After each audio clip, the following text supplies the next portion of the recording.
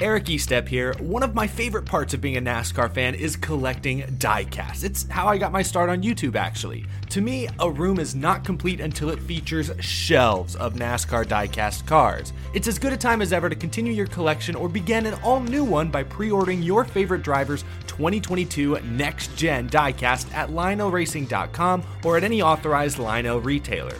Lionel is the official diecast of NASCAR, and don't miss Lionel Racing's NASCAR Authentics diecasts at a Walmart or Target near you. Not only is Lionel the official diecast of NASCAR, but they're also official supporters of the Out of the Groove podcast network. So what are you waiting for? Head to lionelracing.com to order your favorite driver's 2022 diecast.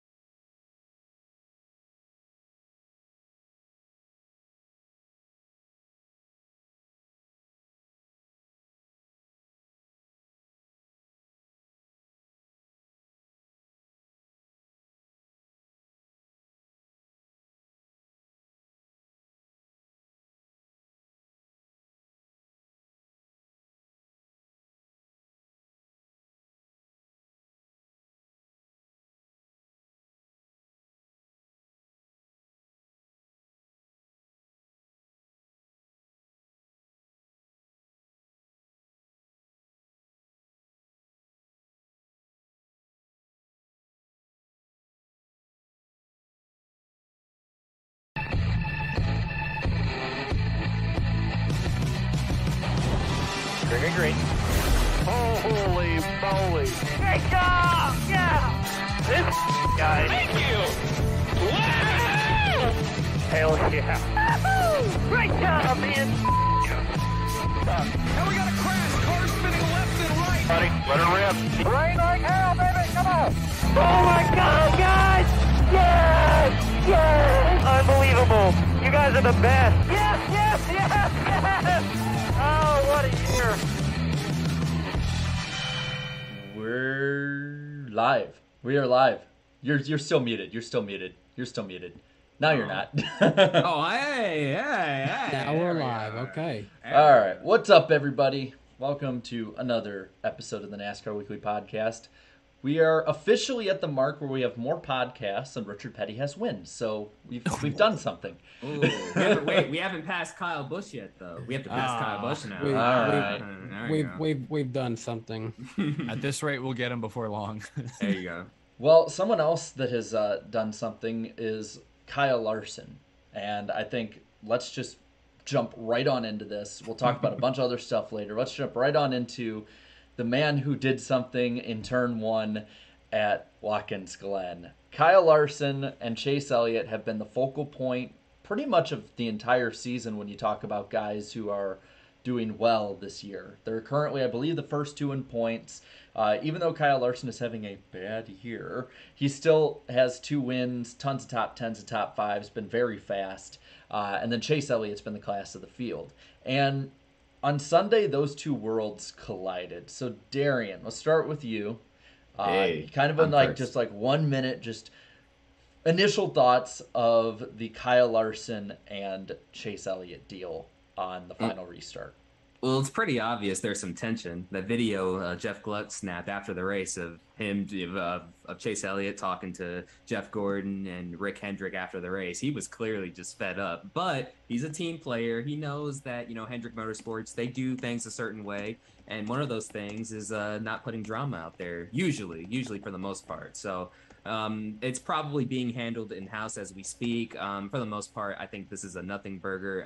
But I would say, like, I don't know, like, I don't think it's gonna basically escalate to anything further, if that makes sense, when I say it's a nothing burger. So, I mean, obviously they're still gonna race each other extremely hard on the racetrack from time to time, but yeah, you know, they're all about team first at Hendrick Motorsports. So I think it's nothing. Danny, what do you think on this? Do you think that it was something that was, you know, kind of intentional, avoidable? What do you think? I don't think it was intentional. Was it avoidable? Maybe, but I mean, they're just going for the win. I had a tweet that went a little more successful than I thought it would be when I made a joke that Rick Hendrick thought he was done with this stuff when Jimmy and Jeff quit racing, but it really does remind me of the little spats that we would see here and there between Jimmy Johnson and Jeff Gordon back in the day. You'd see, what was it? I think the quote in 2010 was four times a little upset. 4 times a little upset. Takes a lot to make me mad, and 48's testing my patience. Mm-hmm. Eric, what do you think? Like, is this something that's going to kind of go week to week, or at least to Bristol this week? I mean, Daytona. What do you think?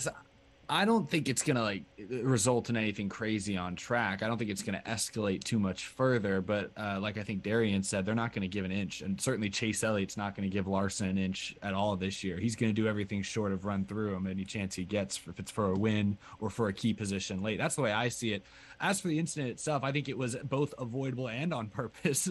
to Danny's point, Kyle Larson made the conscious decision to drive in deeper than he typically would to make the corner. Usually he made the conscious decision to just slightly rub Elliott up out of the preferred lane, and he took it. It was for a win. He said that, hey, Elliott chose the outside lane. He opened himself up to that kind of attack. It's just a difference in philosophies. I think Chase Elliott thought he could trust his teammate to keep control of his vehicle instead of locking the right front up, and I think Larson thought, oh, my teammate knows that I got to go for a win. He's got 4. I only got 1. I need the playoff points more than he does. He's the regular season champ. So just a miscommunication, 2 different racing philosophies. Sounds like the 2 met, during the competition meetings this week. I heard Kyle Larson say he did a lot more listening than talking, which I think says all you need to know. I think they're relatively on the same page, but Chase Elliott feels like he's been slighted twice this year by Kyle Larson racing for a win.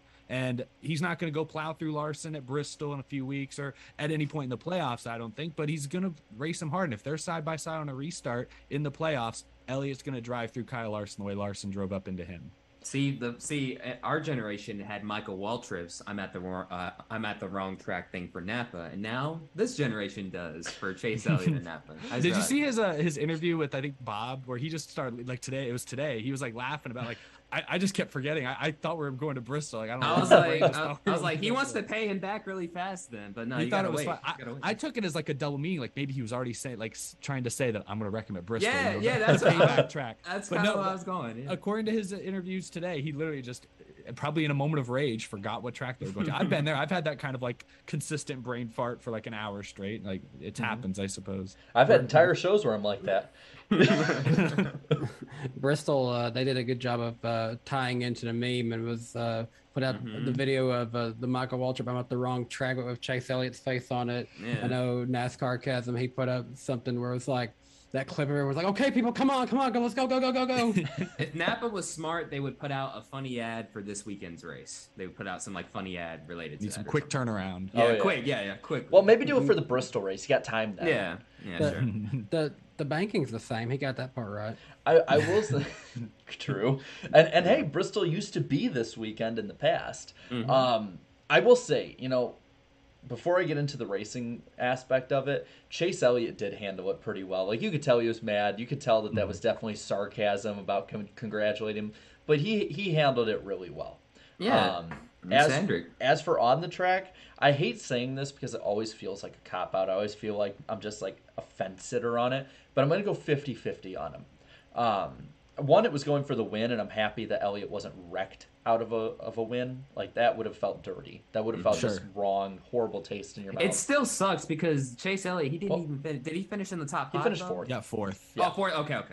All right. He actually moved Tyler Reddick out of the way with like 2 to go. He nailed him. Now that part I didn't agree with. I didn't think there was any reason to take your anger out on someone who didn't do anything to you. But was that a mistake or was that? No, he was totally raping him. He was mad. He was like, I'm getting up there as quick as I can.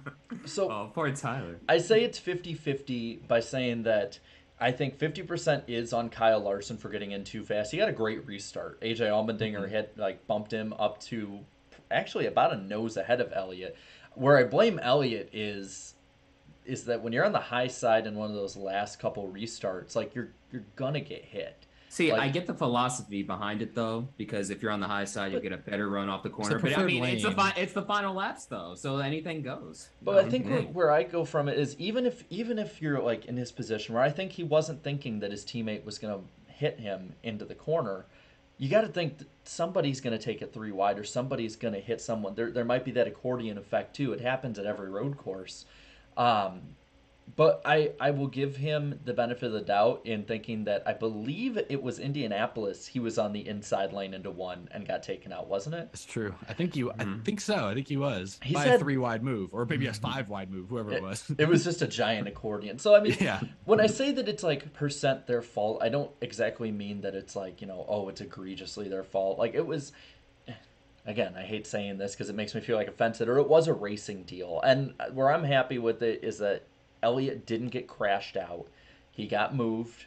You can say it was borderline fair or whatever, but you can have the debate on it. It wasn't like Larson just flat out took him out, and that's where I was happy with it.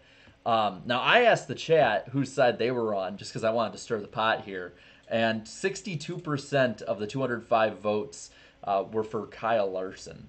Yeah, that's not a surprise. I'm surprised. It is kind of surprised because he's going up against NASCAR's most popular driver. Yeah, I think I mean, look, I get Chase Elliott fans. Some of them can be a bit out there sometimes, but I think for the most part, if you poll most NASCAR fans and stuff, they'll agree as well. It's like, look, that was a racing deal there. Now, outside of the Hendrick duo, which, by the way, lick that like button. We got like 100 likes right now, like over 400 watching. Lick that like button. But another big storyline, before we get into the Kimi Räikkönen story, because that was pretty big too, but I had to talk about this one. McDowell supremacy was afoot at Watkins Glen.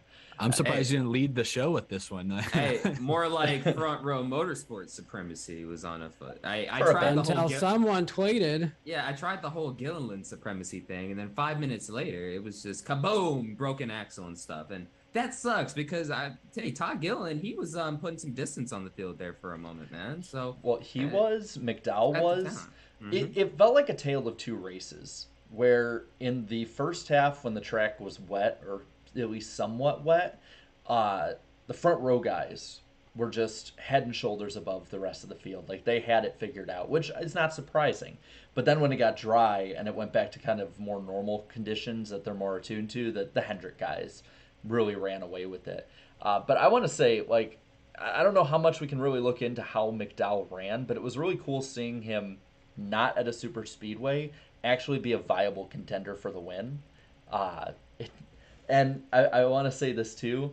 This is his 10th top 10 of the season. Double-digit top 10s for my boy. With for the 11.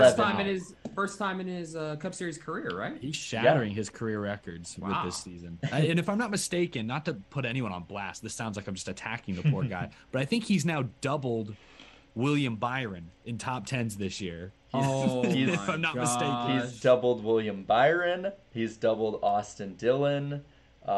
He's doubled Stenhouse. What a year from Michael McDowell. Goodness gracious. Yeah, when he said, like last year, around this time last year, when he didn't have a deal yet in place, I remember Front Row was considering maybe selling the team.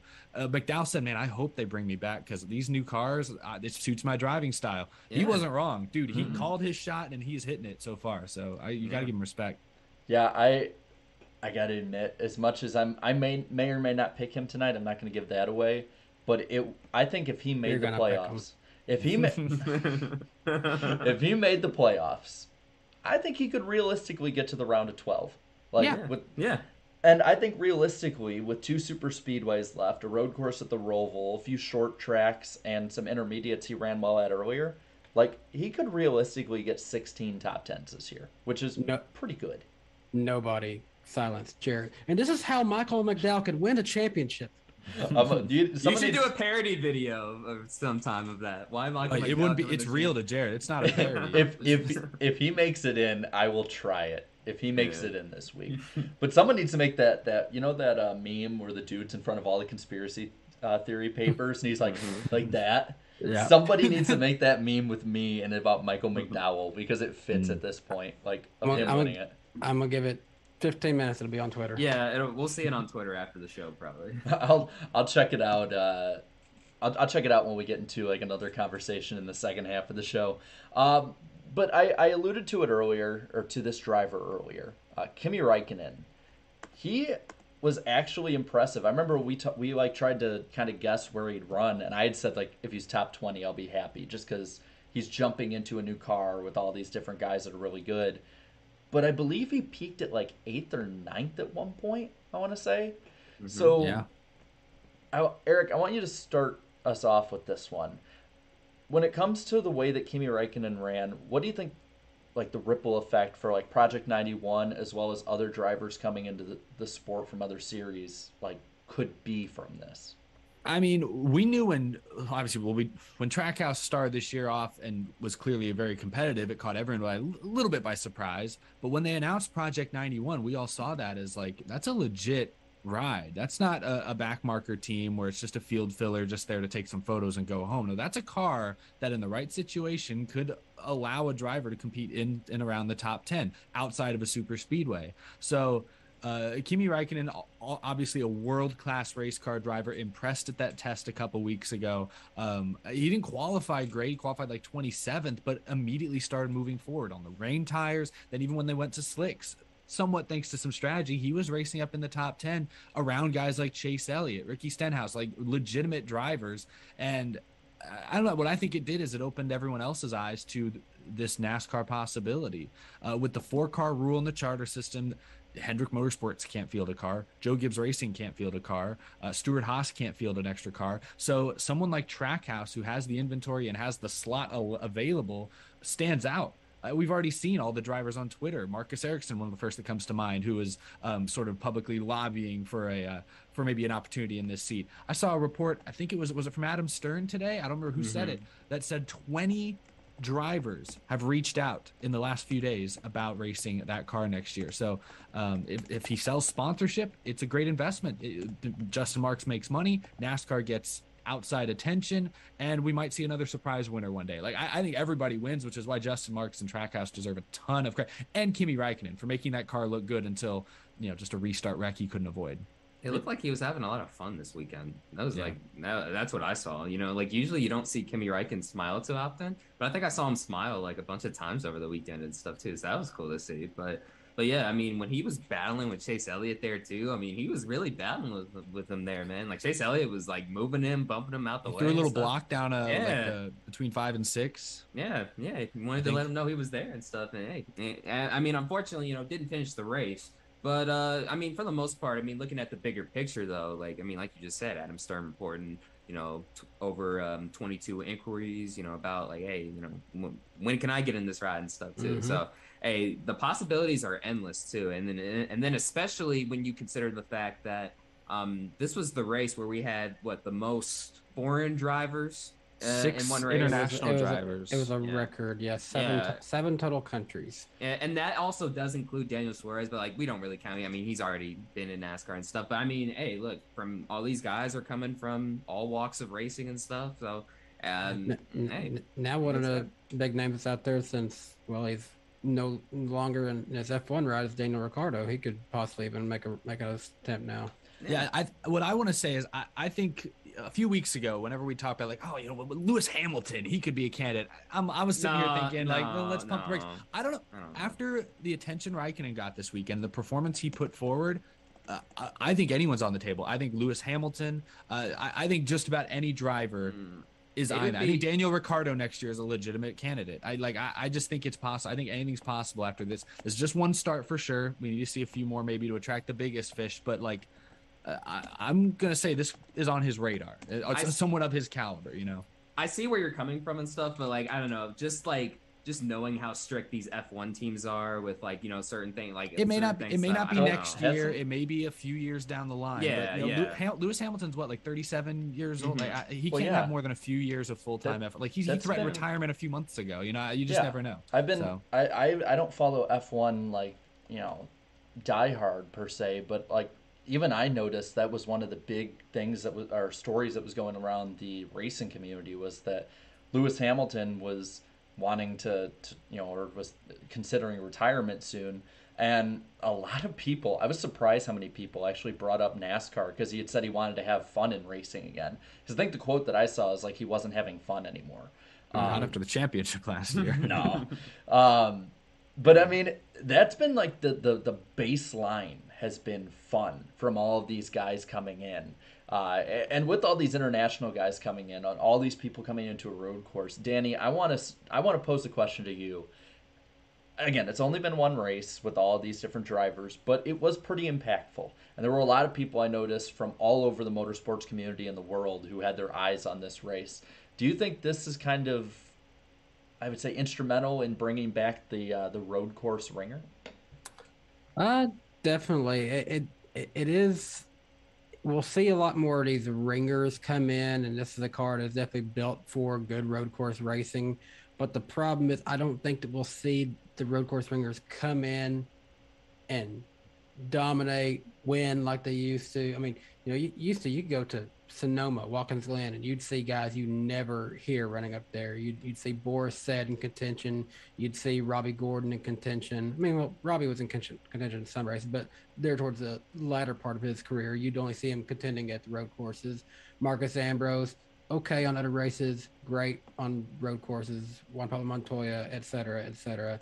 Now I think there's honestly a great crop of talent that are just so good at road course racing that's already on the full-time NASCAR schedule that I don't think you'd see that level of road course ringers coming in and stealing wins away from people. Maybe Allmendinger probably here and there, but I don't think it's going to be like it used to be. Yeah, I agree with that. It's not going to be what it used to be. I will counter this weekend just Joey Hand in the 15 car running legitimately top 5, top 10. Like Danny's right. We haven't really seen ringers the last few years come in and do very well, but that was the first time I'd seen in a while where I was like, that guy should not be running there, but here he is. Only reason I've been saying all year, I picked Joey Hand as my road course underdog at every race except for this one because of Kimmy. That was the only reason I didn't pick Joey Hand. Joey Hand is legitimately a good road course racer. Yeah. If he's doing that in Rick Ware equipment. Didn't Joey Hand at one point take like Elliott and McDowell 3 wide and briefly have the lead out of one? He did, yes. He off of speed and talent brought a Rick Ware racing car to the lead in NASCAR.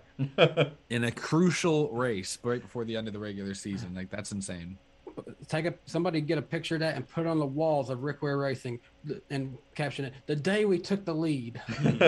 Yeah, frame that picture for sure. But the road course ringer, I mean, like you gotta, if you go back to the 90s and the early 2000s, that's when like they were really competitive because we only ran like 2 or 3 road courses a year basically during that era. And now we run a bunch of them and stuff. And with all the simulator time, the young guys and the current NASCAR drivers today, even the veterans, they've adapted to road courses now. So like now, I mean, these guys come in and they're not as competitive, but like from what we saw this weekend, because whoever was driving that Herzog 27, they brought that car. Yeah, he brought that car in the top 20, and that was another case of hey, he should not be running there, but he is. He's pushing that sucker.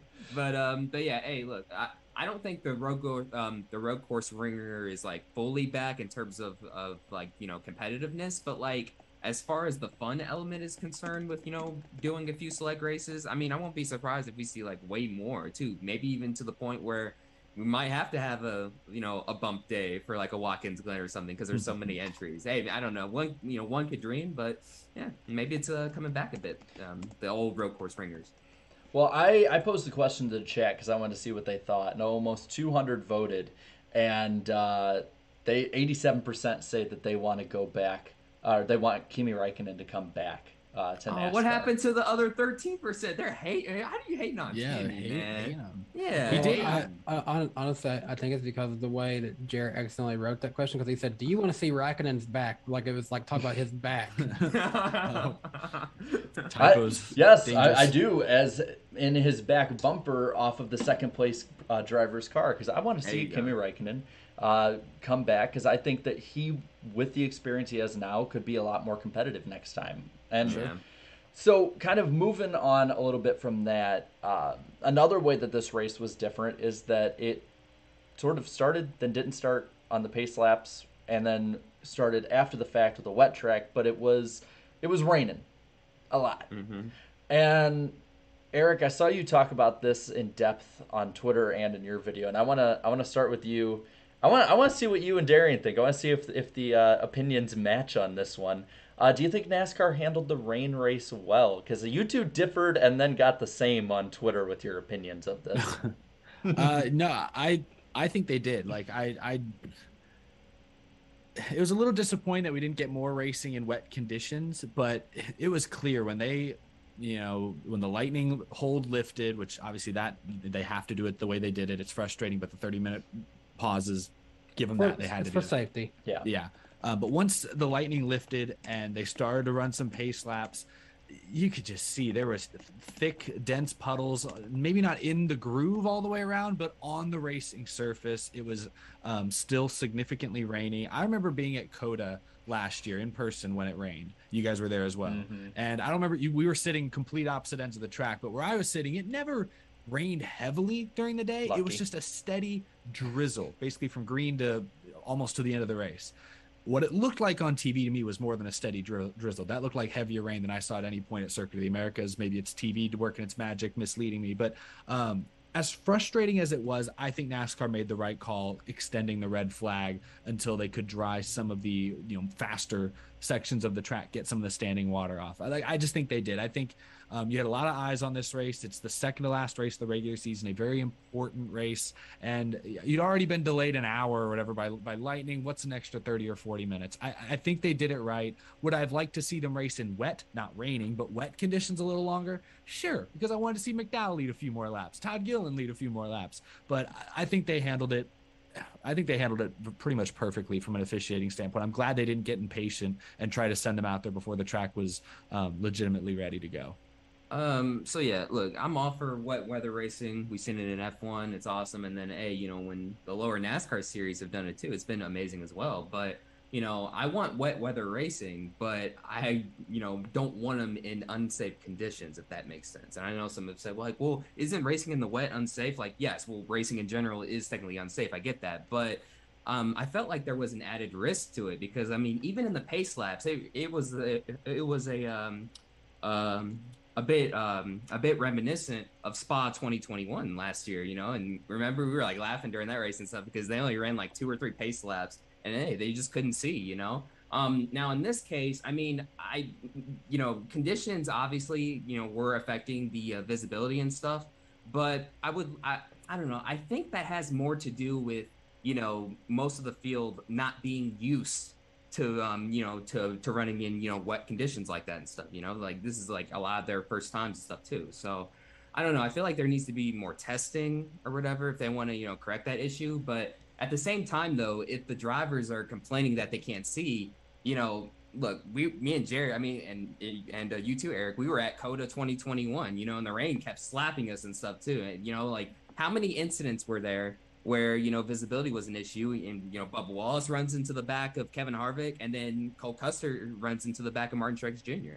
So I'm all for, wet weather racing as long as, it's a bit tamed, and F1, they have certain standards and I think NASCAR is going to learn to add those certain standards too, as we saw this weekend. They're like, hey, look, we don't want to risk it. Let's, they did end up racing in wet conditions for a little bit. I want to say for maybe a good 10-15 minutes, once.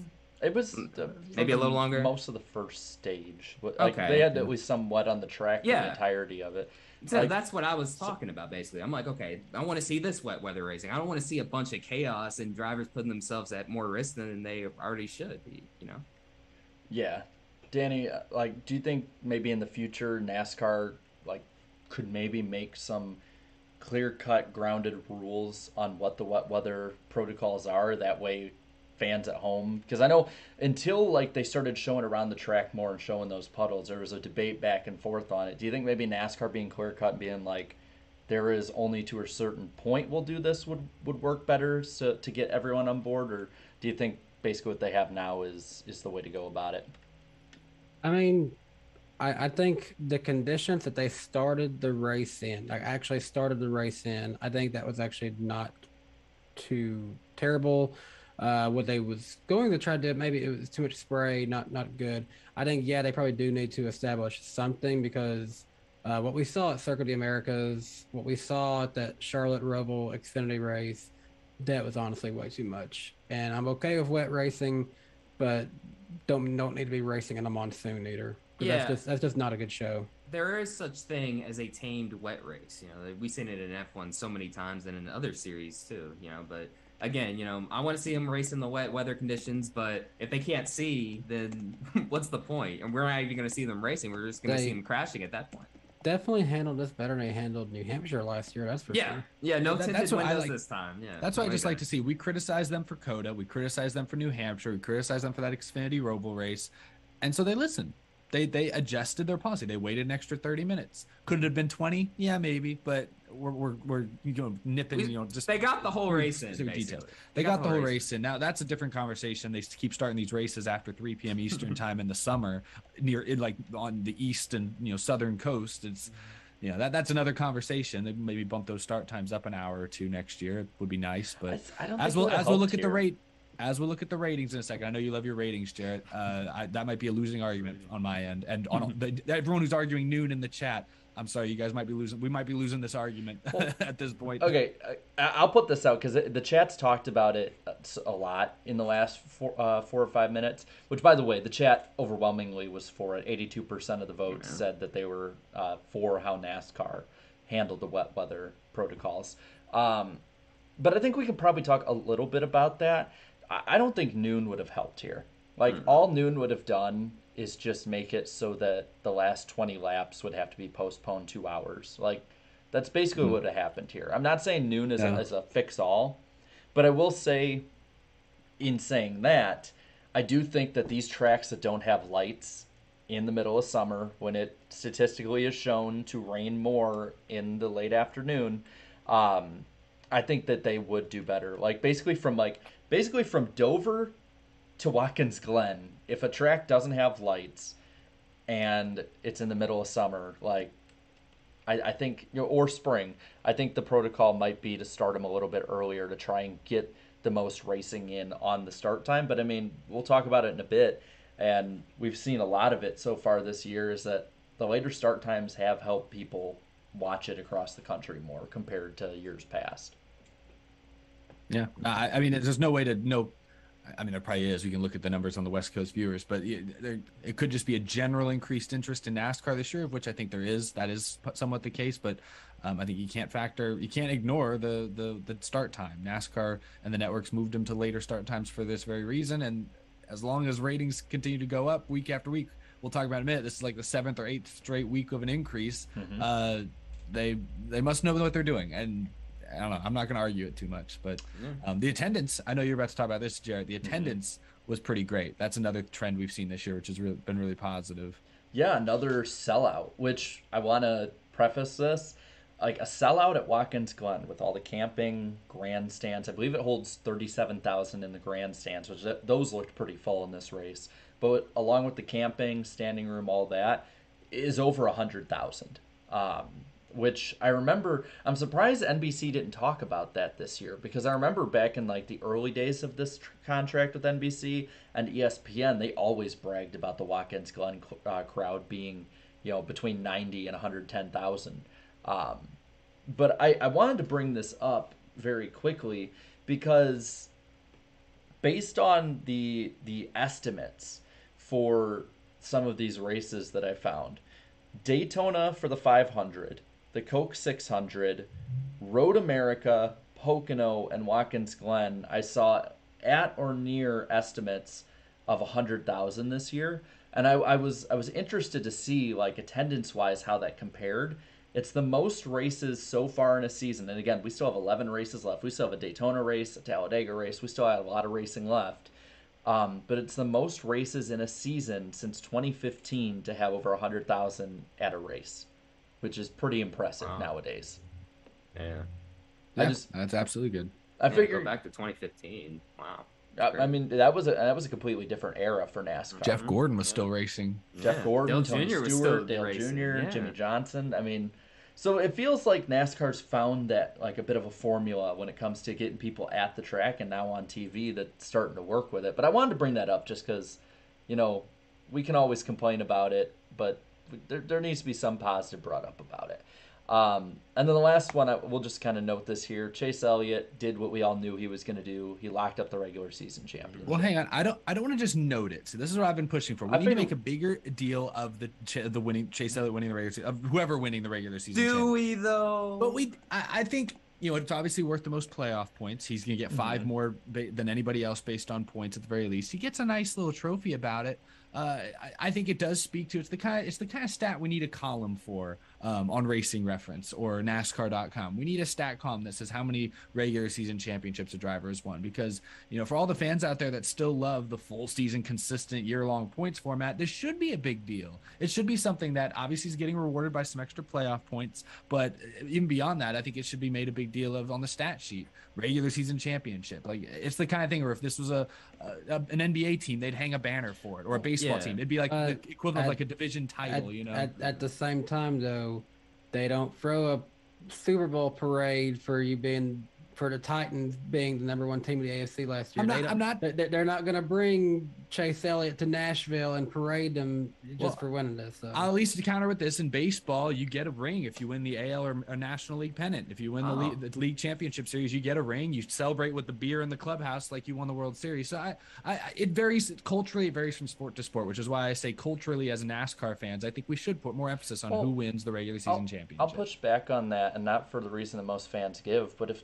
the broadcast actually cared more year over year instead of treating it as a joke. Yeah. I was about to say. We'll criticize Fox for how they treat the sport as a joke, and yes, NBC's been better this year, but NBC treats it like it's just a footnote as well. And so if the people presenting it to us don't treat it like it matters, why should fans really, other than Chase Elliott fans, care too much about it? No, I agree.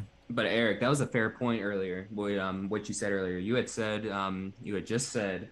Basically, if you are all for consistent points, you should like this. I'm like, okay, all right, that's fair enough. I mean, I would like it more if they didn't reset it, of course. Sure, no, I understand it's not as significant as whoever wins the actual championship at Phoenix in 11 weeks. But I just feel like it should be, it's the kind of thing that I don't know if he does, but if he doesn't, he should get a message or even a chance to give a speech at the banquet at the end of the year. Like it should be a little more noteworthy than it is, in my opinion. Well, NASCAR should, do more, more promotion. Like, hey, this is our regular season. Like, I just think it's a title. big deal. Like, again, I always compare things to stickball sports, but like in baseball, so I'm wearing an Astros hat. We won the American League Championship last year, lost in the World Series.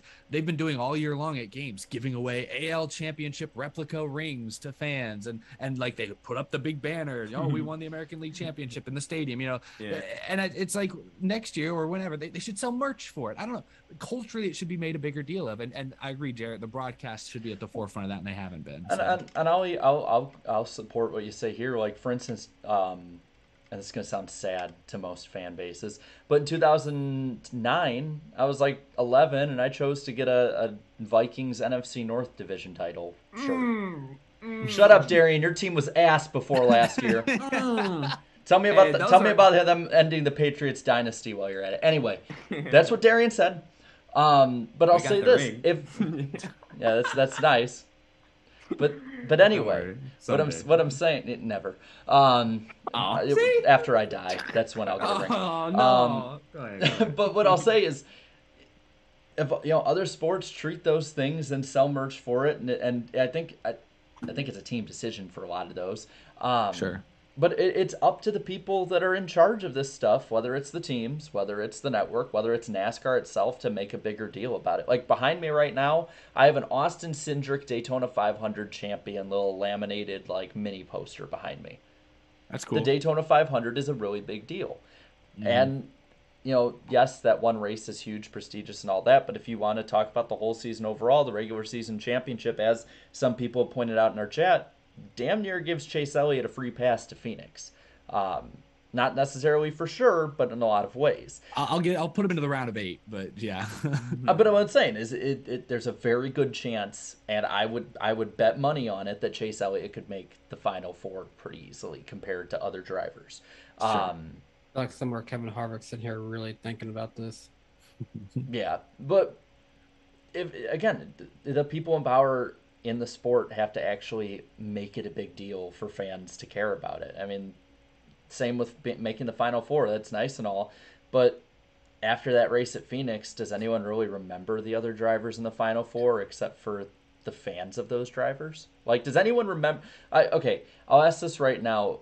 Does anybody in the chat who's not a fan of this driver remember who finished second to Chase Elliott or finished second to Kyle Larson the last 2 years? Darian. Let me think really quick. I remember, but that's just because I remember stupid things. So 2020 Denny Hamlin, right? No, I'm wrong. it's Joey Logano. Oh, see, there you go. Joey Logano and Brad Keselowski, I believe, finished ahead of Denny Hamlin that year. Okay, Hamlin was last in that group last year. Mm-hmm. I was. Is the chat's not guess? I think we're ahead of the chat by a while. Yeah, but okay, now they're all getting. Now a lot of them are getting it. My point, or it was Keselowski or Logano. They're going back and forth between Keselowski and Logano. But Either yeah, way. basically, you made your point. I don't even remember that. But I do think, and Eric, you've made this point before, that you could make the Final Four have a bigger deal. You talked about a stat line for regular season championships. Why not a stat line for Final Fours? Yeah, you're speaking my language. Yeah. I keep a photo on my desktop just to refer back to. I referred to it in today's episode that shows every driver's the number of who leads number of championship four appearances, because I love to refer to that stat, because if you look in the last 8 years, it's Harvick, Truex, Kyle Busch, Logano, Hamlin.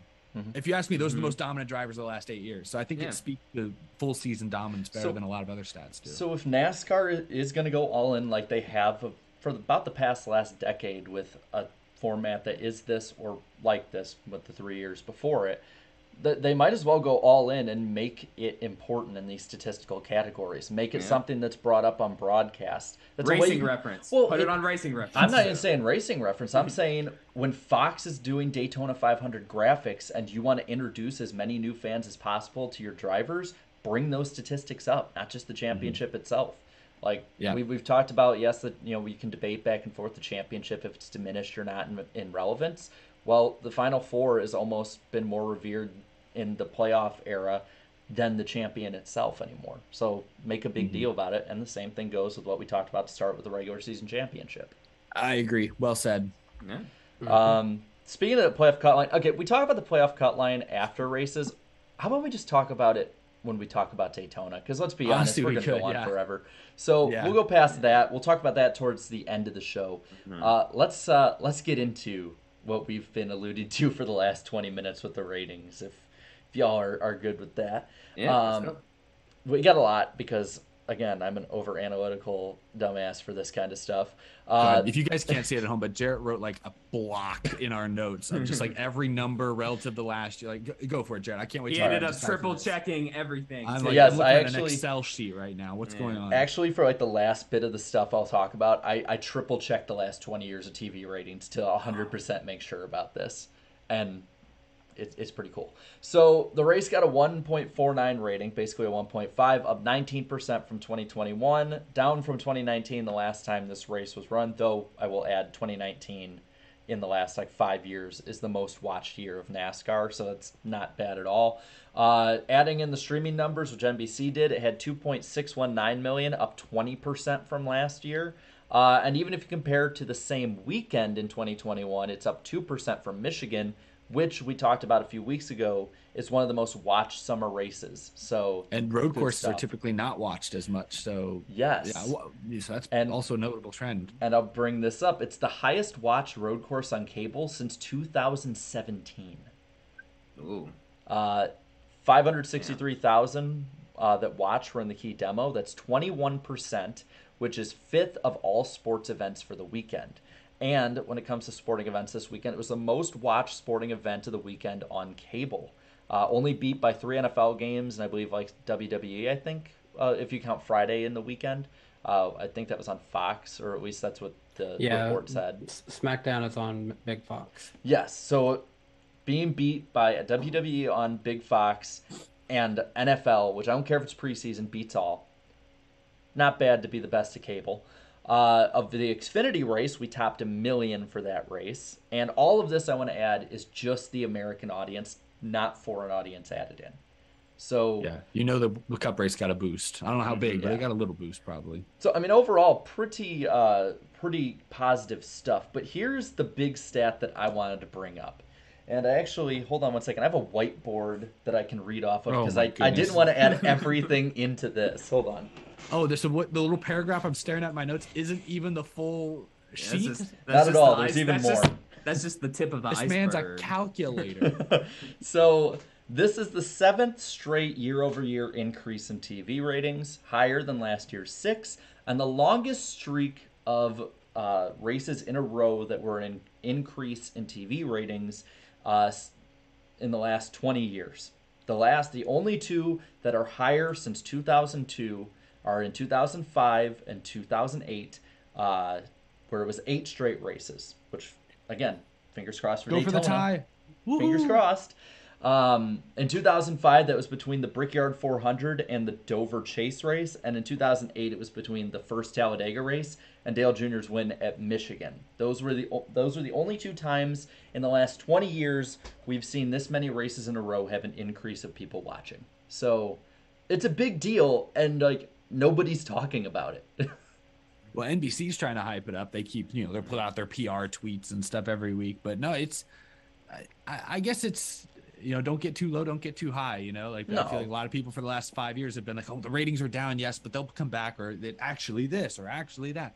Like, I think it's just, I at least respect people it feels more honest. You know what I'm saying? If everyone in the NASCAR industry, remember like last year or the year before when it felt like everyone in the industry was like sent a memo to talk about how many campers were at Pocono, and it just felt super disingenuous. Super forced. Yeah. If everyone was coming out of the woodworks, be like, look at how great the ratings are. It would feel like, oh, are they really that great though? It feels like they're really trying to sell me on something that isn't actually that great. But no, I think you are right. They could be hyping this up a little bit more, talking about the great crowds we've seen, because that's the big thing. A lot of races this year on TV have looked good. We've commended the SRX, especially last year, not maybe as much this year, but the full grandstands, maybe only 10,000 people there. But when they have a packed Nashville Fairgrounds with Chase and Bill Elliott racing, God dang, that looks great. That looks outstanding. And the energy is felt through the TV screen. So yeah, I hope they continue to promote this, because, NASCAR for far too long has been stereotyped as a dying sport. And at least right now, it is certainly not. It's reinvented itself. It's had to overhaul some things, but it's very much doing its thing, and it's going to continue doing its thing, it seems like, for a long, long time. Yeah, hey, shout out to the USA effect, man. Ever since we switched up these races, man, sky's been the limit, man. Started off a bump in the road, but yeah, got off to a bumpy start, but hey, we keep increasing each and every week. That's what's crazy too, is there have been 9 races this year so far on USA/NBC. 4 of them have been severely impacted by weather, and that includes a couple of those 7 in a row we're riding right now. So the fact that even the weather has not deterred this kind of spur in viewership, that's huge. That's good. Yeah. USA, it reaches slightly more than NBCSN did in years past, but I don't think it's just the USA effect at this point. I think you have to just assume it's the great racing, it's the parity, and maybe there is just genuinely more interest in the playoffs this year, considering how wide open it seems to be. Yeah, I mean, it's been shown in years past. I remember, looking back, 2004 and 2005 had great runs to the finish for the Chase. That last regular season, stretch had a lot of people really interested in it. As I talked about before with 2005, that was part of the 8-race stretch there. In 2011, there was a big battle between like 4 drivers on the cut line on top of those who could win. Really good racing that season, brought a lot of people into that race. We could see the same thing here with Daytona. I mean, the last year's race had almost 4 million viewers. So if this race runs without a hitch, that we might be looking at 4 million or more. Now, I feel like that I've brought this up. We're going to jinx it now, and it's not going to run on time and rain. But like I said before, that hasn't deterred fans much this year.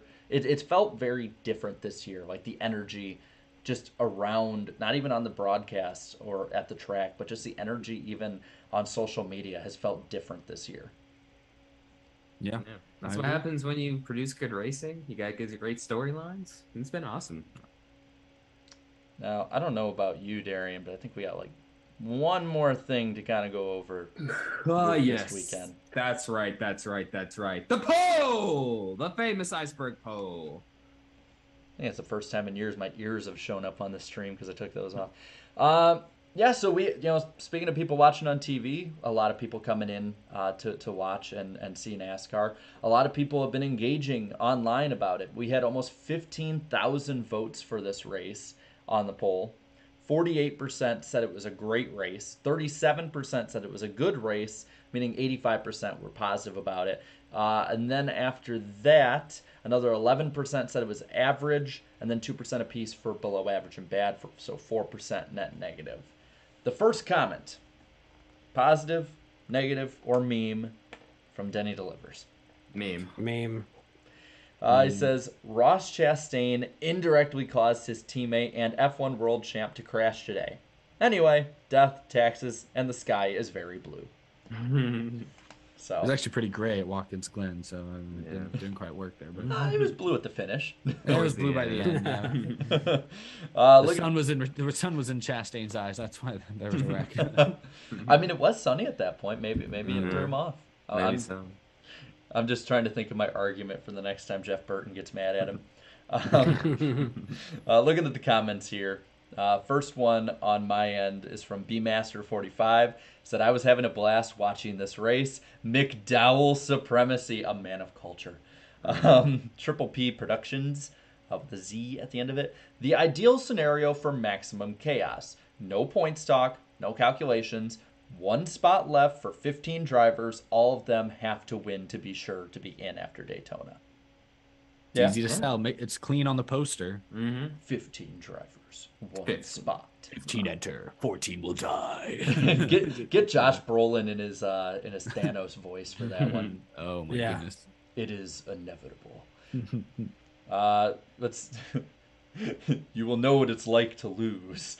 You can. Someone's gonna make that edit too. Dwayne Prince says, always my favorite of the road course tracks on the schedule. I like that they've been, especially this year, really played into the fact that this is like the super speedway of road courses. Yeah, they really differentiated it and described it well, I think, to the viewer. Vincent Odom never mind. Sorry. I didn't realize there was a book. I saw the first paragraph. Sorry, man, but thank you for leaving that. CP Metis said, stellar race, man. McDowell is cursed on those restarts. Yes, he was not supreme on the restarts, but in the second to last one was hard to watch, Jaret. Yeah, I was crying with you. Kept falling back and back, but still got a top 10 though. Let's see. Thomas Franco says, got some new friends to watch this race all the way through. Tough run for the Iceman though. Hope he comes back. Oh, that's cool. It was getting his friends watching it with him, too. See, when I used to invite people to watch NASCAR over there, used to just laugh in my face, like, we're not watching that. Yeah, the only time I could ever get somebody to watch NASCAR was, like, when, the Xfinity Talladega race was on, and they saw Talladega. We're in a new era now. I like that.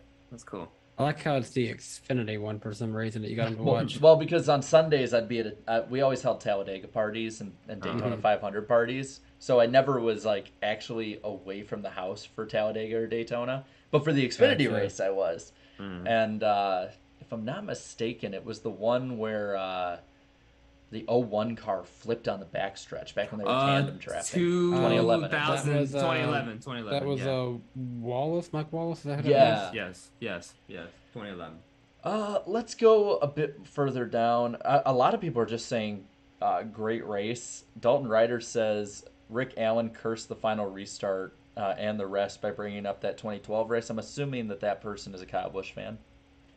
Busch fans have like PTSD to that, man. Oh, yeah, and Busch, he spun out too. That's right, in like nearly the identical spot this weekend as well. Let's see what we got here. I'm making sure that I can read these final 5, but yeah, we're actually pretty good. We can read them. All right, the 5 most downvoted comments here. First one is from Must Potato. I want to make sure, yes, he has a Rainbow Warriors Jeff Gordon paint scheme for his thumbnail on it, or profile pic. So we should probably know where he aligns. He says, "We all gonna act like Larson didn't pull a chicken shit move on Elliott." That's a hot take. That's Well, racing, actually, bro. I don't know. I don't know if it's a hot take, but it's strong words. Let's put it that way. I mean, it's racing, man. Like Elliott didn't wreck; he still finished. Like, sorry, I mean, so it's the final laps. They're going for a win. Hey, technically, AJ Allmendinger finished that race at Coda. Yeah. Ghost Killer, with a bunch of numbers in his name, said, Love it. "Boring Hendrick win. Not surprised NASCAR spoon feeds them wins when they can." All right. Spoon feeding this. Who reported it? Someone reported today, and I'm so bad. I remember who did it. I don't have all my notes in front of me, but who reported that RCR helped Hendrick with notes before Watkins Glen, with setup notes? In my head, I'm like, why the frick? Why would they do that? I don't for know. one, Man. and 2, no wonder Hendrick dominated, because RCR has been the dominant Chevy team at road courses the last couple visits. Maybe Richard Childress was just that pissed at Reddick that he had to have him Yeah. no matter He what. he just accidentally sends out information. He's like, I'm just gonna leak to my rivals. Just out of spite. I'm gonna see if I can find who's where that tweet. You can go Okay. on. I'll go on the last 3. Sonny F says, "I didn't think it was a very good race. Kind of boring."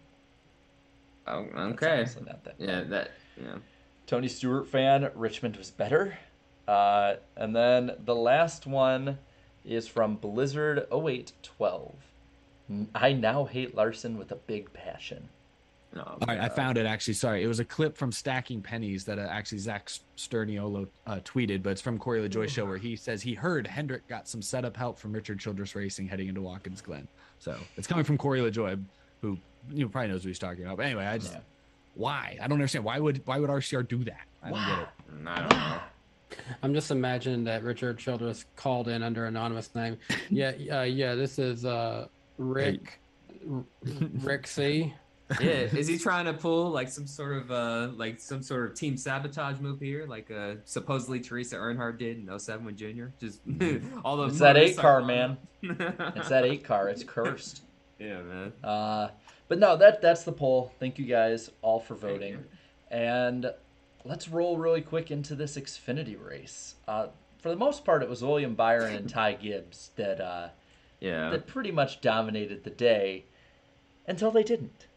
Yeah, look, I'll speak on that incident first. Look, for the most part, I mean, if you take, sort of bias out of it and stuff, that was like a racing deal. They were both in the S's. Like, I felt like, like Byron, he gave as much room as he could, and then Gibbs probably should have compromised and gave up a little bit more room, or they should have just not gone in there at the same time, side by side together, too. That would have saved a lot of time. Yeah, that's what I'm saying. So it was, we were in the final lap. So, I mean, yeah, it's definitely a racing deal. Now, based on Ty Gibbs' history, is he going to get the benefit of the doubt?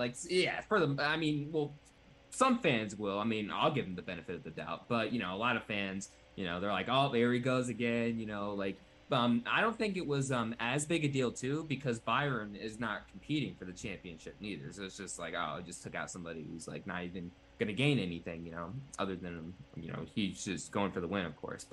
But yeah, it's just a racing deal, and they seem to talk it out and stuff, and yeah, that's it. Pretty animated. I haven't seen William Byron that animated in a while. He was more animated about this than when Logano punted him out of the lead at Darlington a few months back. So the way I look at it, and again, I'm going to try to take all bias out of it, I feel like people think I'm a big Ty Gibbs fan, and I am. I want to see Ty Gibbs do well. I think he means well. I think he's obviously really talented, but he has a bad habit, I call it a bad habit, of driving in a little too deep, a little in over his head. That was a high risk, potentially high reward move, sending it into the bus stop. But at that point, going down the back straightaway, Byron had the preferred lane and had the slight lead. Like, he had the position more so than Gibbs did. He owned that spot more than Gibbs did. Gibbs is the one who made the conscious decision to throw it in there too wide. And he basically did what Ross Chastain did. And Chastain took Austin Dillon out, and William Byron, and Ty Gibbs took William Byron out. He's going for the win, but I hate how so many people, and I've said this on the show before, probably verbatim, but I hate how so many people just dismiss it as, oh, he's going for the win, so anything goes. Well, he didn't win, did he? So clearly he made a mistake. He wiped himself out too. So, but if he made it through, he probably would have had the lead if he makes it through. I don't think so, because Byron has the preferred lane going through the whatever they call it, the carousel. I go off of the fact that I don't think he intended to get in there without making some contact with Byron. Sorry, say that again. I don't think that he intended to go in there with the intention of not making contact in some way with Byron. He was going to he was planning to rub him. He was planning to rub him, probably door him out of the way. And at that point, to me, Byron has every right to be pissed, because I agree. I think Gibbs went in there knowing there's going to be some contact, and if you knowingly initiate contact and it results in a crash, like, you got one coming. Like, that's just the way it works. No, I don't disagree with that. I don't disagree that they didn't have one coming, but I will say is that I understand why he made the move. Like, sure. What does he have to lose at this point? Like, that's fair. If he goes for wins now, like, Byron's not going to be in any more of the races this season. He doesn't have to worry about William Byron until probably he's a rookie next year in Cup in the 18. I'm just rubbing that salt in the wound for those Busch fans right now. So go for it. It's like, you'll have to deal with it next year, yes, but going for that title now with your team, getting those bonus points ready for the playoffs, because that is going to be settled at Bristol. My deal is, like, I don't think it was as egregious as people make it out to be. I think that, if he gets in just a little less hot and just nudges him out of the way, bump and run style, he goes on and he wins that race. And we're talking about this the same way we're talking about Kyle Larson and Chase Elliott. I think it's just lack of experience on a move that more experienced drivers would have made work. Yeah, that's how I see it. Like, he's going for the win, sure, but he did it in such a way that it was very high risk. And I think a more experienced driver would have adjusted on that slightly. I don't know. That's the way I see it. But it's just that's why it's not malicious. It's just he's over aggressive sometimes. He's not yet learned, when to reel it in a little bit. I say he hasn't. He's shown times, like when he raced Larson at Road America. Fantastic job driving, great restraint shown, and he got the win cleanly there. So I know he's capable of it. He's just, because he's young and in a great car, and I think for all the reasons you just said, Jaret, not a lot to lose. He's racing a guy who he's not going to have to race again this season. I think he just was a little too hot there, just a little too hot. Made a mistake. He's going to get criticized for it because he does a lot, and it's cost other people finishes they deserve. But it's again, I'm not going to hold it over him too much. It's a lot like the Larson Elliott thing. Maybe I'd say it's maybe slightly more egregious than the Larson Elliott thing, because he did take the guy out. They both did wipe out completely. But at the end of the day, it's just consciously making it a slightly over aggressive move and miscalculating a tad. That's just how it works. Yeah, for the most part, I mean, you go back to the race highlights. I mean, it was the 54, the 17, the 88. They had some nice battles throughout the entire race. For first, second, and third spot. So I mean, he's more than capable of doing that. But yeah, like you said, I mean, I also think he knew. He's like, look, if I nudge him a little bit, I mean, he's not racing for anything in this series, right? You know what I mean? So he probably knew that too. So. But yeah, so it's another learning experience. But as far as the way some of the fan base perceives him, again, it's sort of a similar Chastain situation here too. So any little thing he does is going to be maximized, So now, but this is pretty. Yeah, it's one of those deals. I brought this up in the chat. I put a poll out there asking if Ty Gibbs is in the wrong, and I'm actually surprised because I've noticed our chat is definitely a bit more biased on the negative side towards Ty Gibbs. But when I asked if they thought he was at the wrong at the Glen, 53% did say yes, but 47% said he wasn't in the wrong. Now it's 48% now in real time. Well, what do they mean by he's not in the wrong? Because he made a mistake and caused the wreck, so he was wrong. He was in the wrong for that. I think a lot. Is it just they don't mind the aggressive move? I think that's what it is. Well, and also, I just like my aggressive moves to have a better chance of working. That move had a very small chance of working in my opinion. But also, I think this is now just common in this new era of NASCAR too. It's like, hey, it's like now the new excuse is, well, I was going for the win, but then it's even worse if you don't win though. That's the thing. So exactly. That's just the new excuse. Hey, I was going for the win, man. Running 27th, wrecking someone, going for the win. Well. The beneficiary of all of this was the man who won the Cup race, Kyle Larson. Kyle Larson sweeps the weekend. Actually, 1-2 sweep 1-2 this weekend as Kyle Larson went against AJ Allmendinger. So I'd say that it's pretty funny seeing Kyle Larson kind of on both winning ends of a pretty similar move in both aspects. Like, it's pretty fitting. Yeah, the funny thing to me, it was after the race. Once Kyle Larson won the Xfinity race, you started seeing some tweets popping up, like, and the whole debate starts again. Kyle Larson is the greatest driver of all time. Like, I was like, whoa, wait a minute, let's pump the brakes on that. But hey, congrats to him. He swept the weekend at the Glen. But as far as that argument, let's give it 15 to 20 years and see what other accolades he does. Like, all this after winning a freaking Xfinity race. I'm like, come on, he didn't even sweep the weekend yet. I can understand if he swept the weekend. Kyle Larson fans feeling hyped, but I mean, oh man.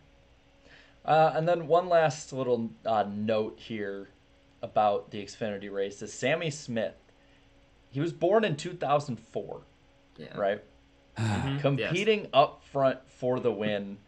I got to say that was pretty impressive to see. I actually thought after those two made contact and he caught up to AJ and Larson, I thought there was a chance we were going to see Sammy Smith win that race. And like, what is it, like single digit start still at this point? Yeah, and I think it's only like his third or fourth.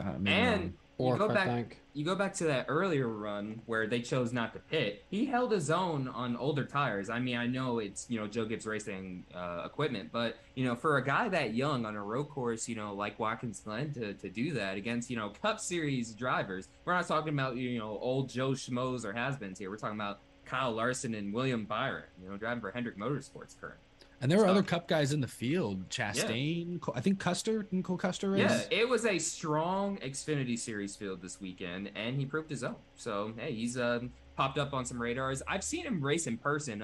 Actually, Jared, I believe we saw him race at New Smyrna earlier this year in ARCA East, where there was only like 2 competitive ARCA cars. Oh, he's one of the 2? Yeah, he was in the 18, I believe. So cool. Yeah, he has a ton of experience on these short tracks and stuff. It's good to see him get some, some on-track time in the Xfinity Series, and he's making the most of it. So another young prospect to look out for. Whew. That was a weekend, man. Yeah, that was something. For sure. Well, we have. Let's see what the guys in the chat have been talking about. I'm going to get it ready on my end, but let's go into our first Super Chat stage break, shall we? I'm going to end the poll at 50-50. Wow, 50-50. Wow, I guess we both made some, some compelling arguments. Now it says 50-49. Oh, YouTube messing up. It's probably like 50.6. Gives us a definite answer of yes, though, just by a little bit. Tilting yes. Let's see.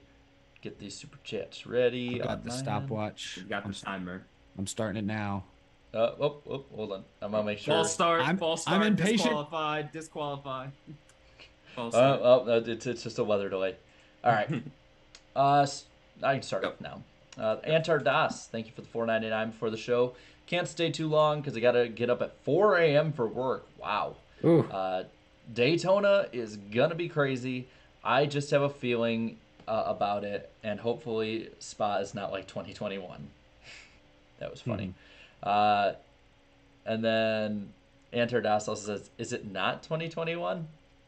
Maybe he got corrected, I don't know.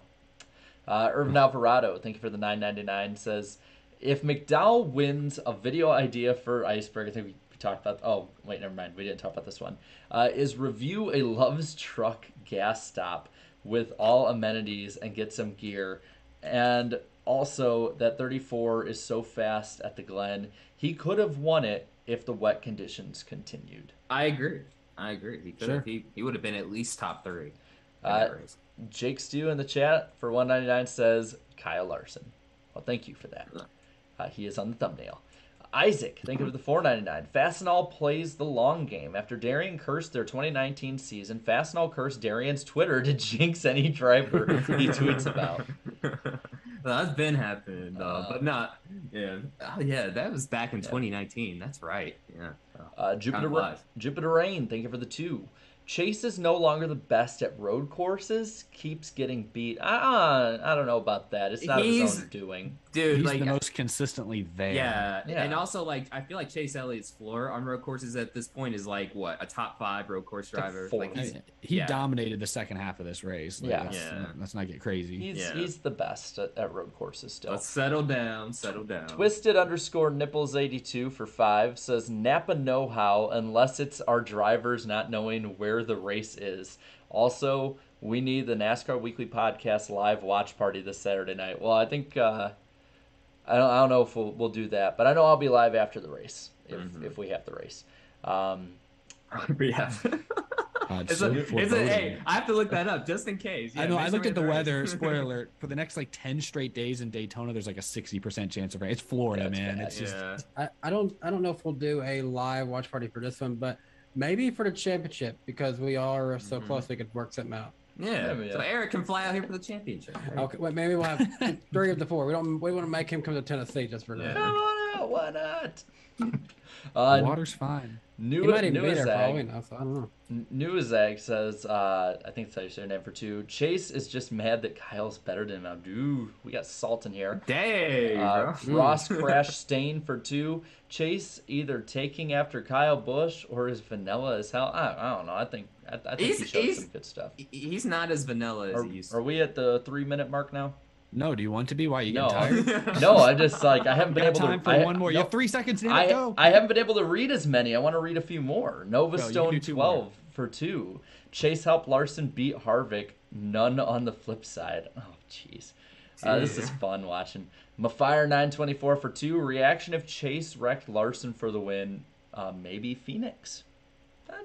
That'd be interesting. That'd be interesting. Yeah. Turn him at the dog leg. I'll end on this one just because it is a question that we should probably answer before we get there. Reese Walls leaves a $4.99. Hey guys, any of y'all going to Daytona? I don't think any of us are. No, IDK player is though. So if you see him, say hello. But Out of the Groove will be there on the quarter panel of Ryan Vargas's number 6 car, as well as 100 fantastic members of the Groovy Gang who took advantage of this special NASCAR pole position subscription offer. So it basically came with their name on the car, which is pretty cool. So that's just a cool idea. JD Motorsports was down, pole position was down. So, cool to be a part of it. Appreciate everyone who signed up for that. Yeah, that is a pretty cool deal. And really quick, we just got through our first Super Chat stage break, but we're also brought to you by Lionel. You see, Lionel is the official diecast of NASCAR. You can order your 2022 diecast, your favorite drivers now, at LionelRacing.com or any Lionel authorized retailers. Also, you don't want to miss Lionel Racing's NASCAR Authentics diecasts at a Walmart near you. Guys, I think we have a few Lionel diecasts on the screen. What do we got? Danny, start us off. What one do you got? So I'm wearing a 2311 Racing shirt. I've got the 23 Columbia car at Bubba Wallace. This is one of my favorite paint schemes I think he's ever ran. I'm a big fisherman. I wear a lot of Columbia gear when I'm fishing, so I've always liked this paint scheme. Darian, you've been chomping at the bit to talk about that truck that I watched you buy. Yes, RIP to DEI. And for those who don't know, they used to have a truck series team back in the day in the early years of the NASCAR Craftsman Truck Series, or as OGs remember, the NASCAR Super Truck Series. Ron Hornaday is definitely, without a doubt, one of the greatest truck series drivers ever. And he got his start with DEI too. And just for further proof, there's the DEI logo right there. But such a detailed truck for the era, and this is the 1996 truck he raced that season. So this is a good find at JP's NASCAR outlet, and be sure to hit up that store before it closes. Some amazing deals taking place there. Eric, what do you got? Absolutely. I've got a signed Ty Gibbs Xfinity car from, I guess it's actually from last year. Pristine auction colors. They actually sent this to me. We're doing a bunch of giveaways over the next, we already did some giveaways, and then we got a few more coming up in the coming days and weeks. So just want to show this one off. This is pretty cool. I have a Tony Stewart 2005 Elite diecast. You can tell by the tethers. I think if I can open this up, the tethers. There we go. This was his second championship winning diecast. I have actually the first one in my closet right now. So I have his 02 and his 05. I just need to get the 2011 now.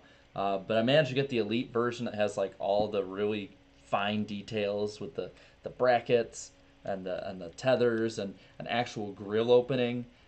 So good stuff here. Good to really cool find that I got. But I figured I'd show this one off tonight, especially after I showed the Gordon one from last week. So good stuff. And also really quick, according to the chat, Ron Hornaday won the 1996 Truck Series Championship. In this I didn't know that, so thank you, chat. Appreciate it. But yes, thank you, chat, and thank you, Lionel, for sponsoring the show. Darian, do you hear that?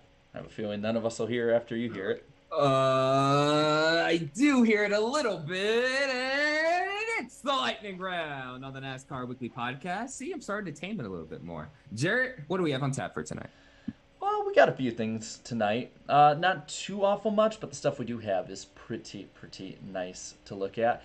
Starting off is that Chase Elliott will be driving Nitro Rallycross on November 12th and 13th at the Phoenix Raceway. Might be right after he wins his second championship. Who knows? Kurt Busch, who sat out Watkins Glen, will also sit out Daytona. I know they announced that before, but just to let people know who are tuning in that might not have seen that, he will be out through Daytona. No answer yet on what his playoffs entail, so we'll have to just pay attention to that through the week. With no signs of the schedule being announced, it's projected now that the schedule will not be announced until after Labor Day in September.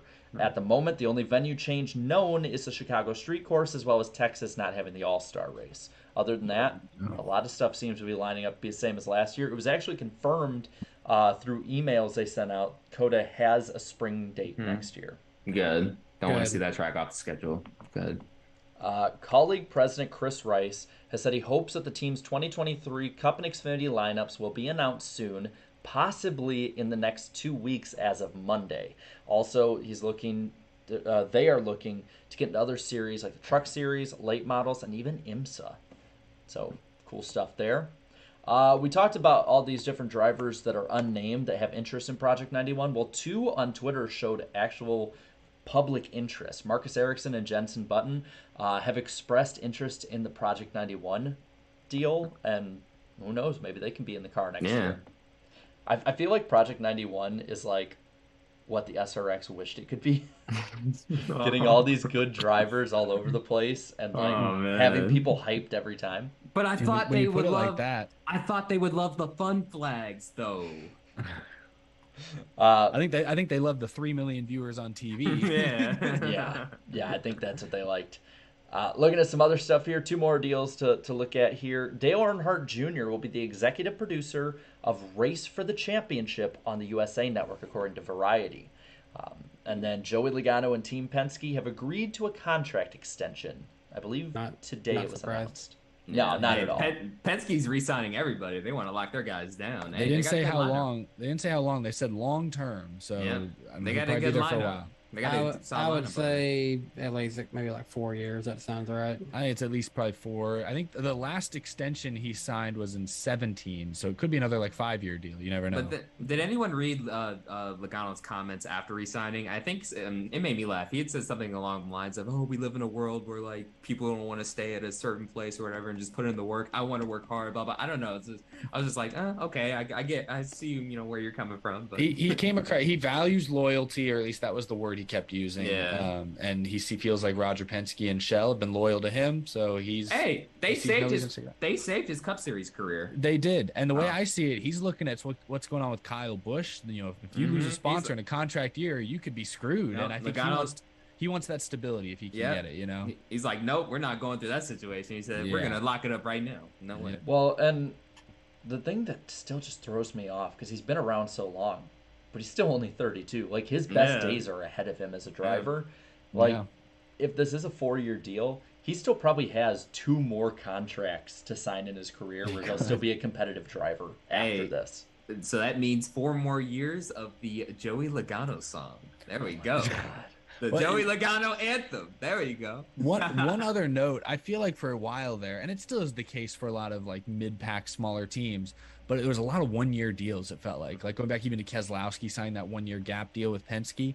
But now lately, Blaney, multi-year extension, Logano, multi-year extension. I guess Truex probably just signed a 1-year extension, but he is getting older, so yeah, I won't rule him in factor him into this. But like the other Hendrick guys have signed multi-year extensions recently, so I just think it's interesting that it's good that teams are committing to top young drivers. That's really what it tells me. I do think it is kind of funny though. Keselowski signed that 1-year deal, and I just imagine Roger Penske, and I took that personally. Signs his other 2 drivers he had with Keselowski to long-term deals. But yeah, that'll do it for the lightning round tonight. Yeah. And once again, that'll conclude another edition of the lightning round on the NASCAR Weekly Podcast. And now, back to the show.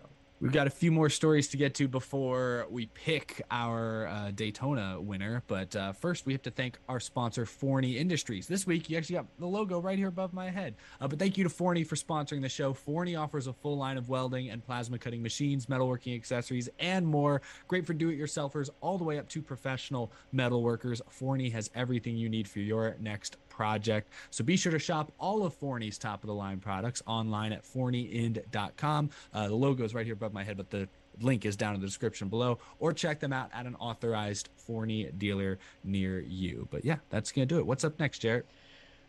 The same thing we've talked about the last couple weeks, just different story to the same story. It makes no sense, just like all of this silly season weekly drama. Oh, here we go. Let's get started. Let's start off with the one that Darian and I heard while we were riding home from JP's NASCAR on Friday of Eric Almirola unretiring, but then later on saying he wasn't for sure unretiring. Yeah, what's going on here? So first off, he made a whole video before the season started saying this will be my last season, and now all of a sudden he's like, well, nothing's been confirmed. I will say this though, I went back and looked at his Daytona 500 video. I was looking through his channel, and it says my last Daytona 500 ? So like he's left the door open a little bit. I like the idea. I wonder if they went back and edited those recently. Yeah. They had to. Spoiler alert. No. There were You comments. can edit YouTube video titles. There were comments from then that you can. I wish I knew that. There were comments from when that video came out that were like, wait a minute, you might come back? Okay. Okay. Well, then never mind. I guess it's been there. But I mean, I guess what makes this even more confusing, is that Adam Stern wasn't he the one to say like, hey, like this is Jim Utter. No, Jim Utter. Oh, well, yeah, Jim Utter. Yeah, that changes everything. No. Darian for sure is getting towed at the next race. Some people, I guess they don't have the best opinion. Yeah, I think he's a good NASCAR reporter. But. Watch where you park, Darian. No, yeah, I mean, I think it's happening. I think he's staying with SHR for another year. I mean, jokes aside, I think Jim Utter, Motorsport.com, they have their sources that I consider them to be pretty reputable when it comes to breaking these types of stories. So, maybe he hasn't officially signed the paper, signed on the dotted line, but I think, based on all the rumors we've heard, other podcasts like Door Bumper Clear have been so sure that Eric Almirola is going back to the 10 for weeks now. I think it's happening. I think Smithfield sweetened the deal. They didn't want to lose. Almirola, but more importantly, they didn't want to. SHR, I should say, didn't want to lose all the sponsorship money that comes with them. So I think he'll return. I just think he didn't want to, break the news during a little media bullpen at Watkins Glen. I think he wants to wait until they can, schedule a legitimate big announcement. That's my guess. My theory that's been running the last couple weeks is that SHR and Almirola were just waiting to see if they could get Kyle Busch or not on the team. Maybe. Before they officially signed it. Either way, I think they're probably keeping that Smithfield money at least another year. But with some of the rumors we'll talk about in a bit, it sounds like they couldn't get Kyle Busch, which is crazy to me that Tony Stewart would be in the running for 2 great generational Kyles and not get either of them. Because remember, he was in the running for Kyle Larson, and Ford, like, from what it sounds like, sort of pulled the plug on that. They're like, nope, not happening. They said, no, that's bad PR. We don't want that.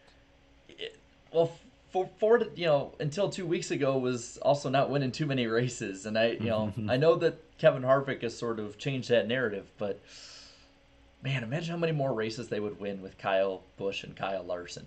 Like, yeah. It's just like, man. It's tricky.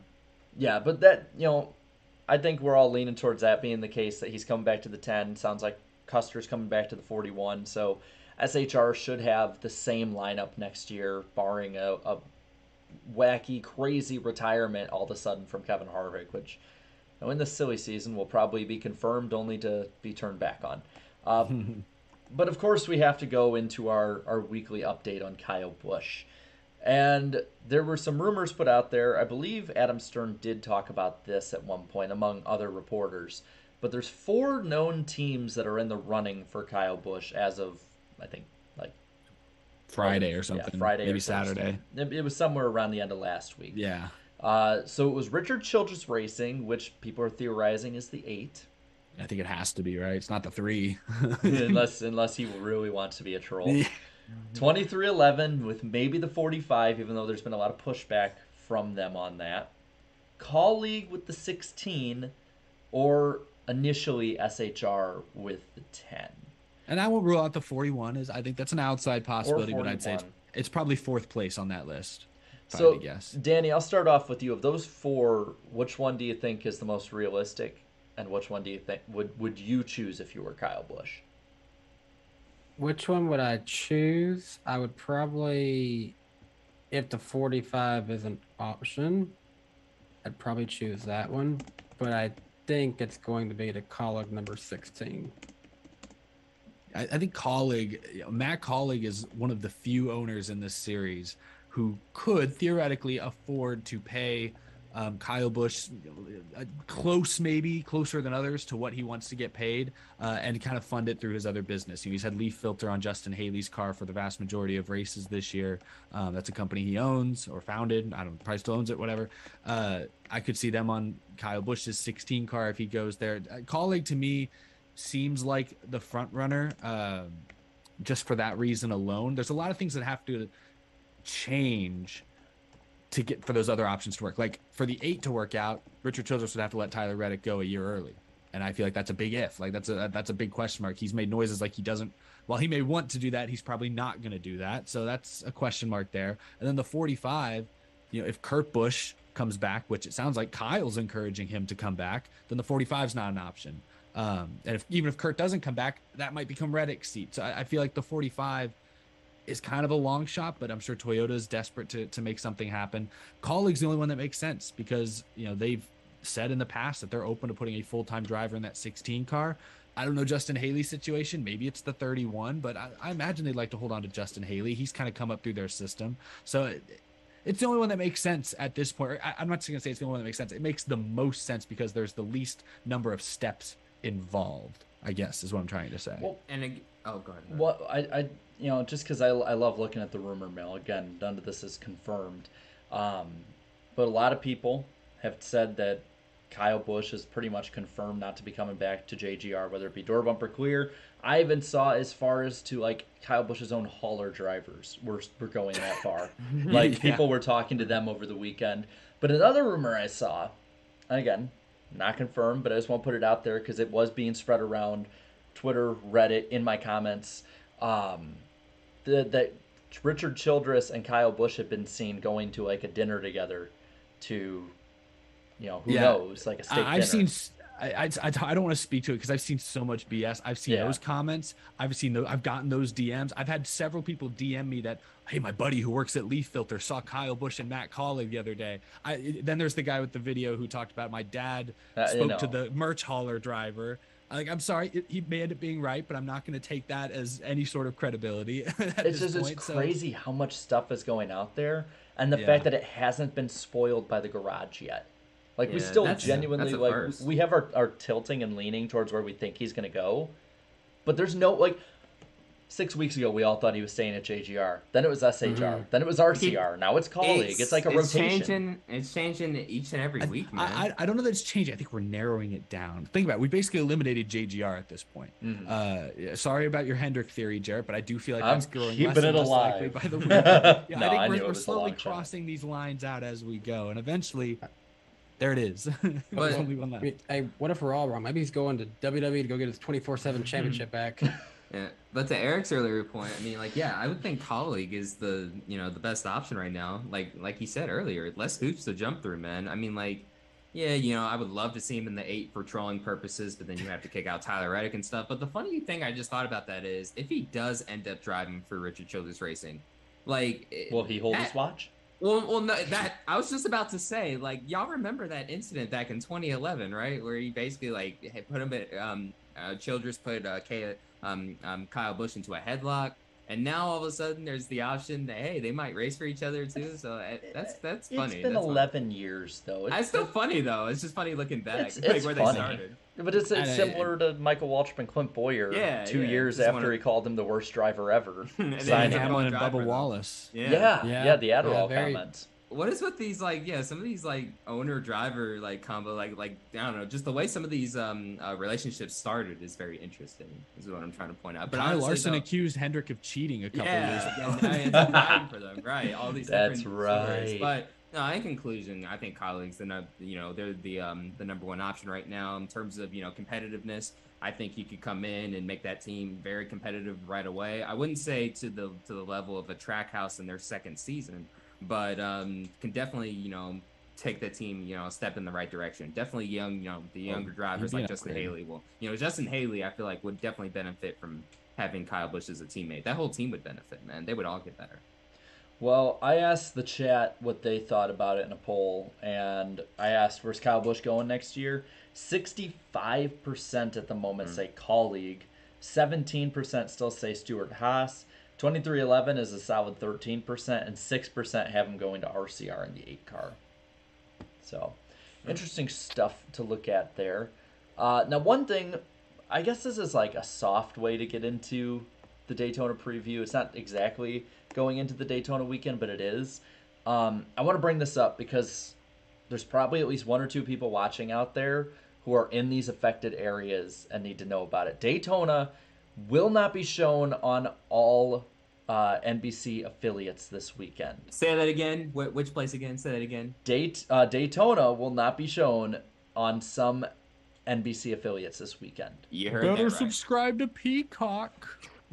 There's that, and there are some other options on TV for some areas, but for some, y'all are screwed. You got to just bite the bullet and get the free version of Peacock to watch it, or the $4.99 for a free week, and then just cancel it before you get billed. Yeah, we're looking out for you. Yeah. All right, so here's what we got. So the first game is the Cardinals and Titans. For Phoenix, for our viewers in Phoenix, the NBC affiliate KPNX12 will not have the race. You have to go to the local KTVK for the race. So it will be shown. It will be shown. It will be shown on TV, just not on NBC. It'll be KTVK. I don't know which affiliate that is out there. It might be your local CW channel. That's what a lot of them are being shown on. So for those of you in Phoenix, there's that.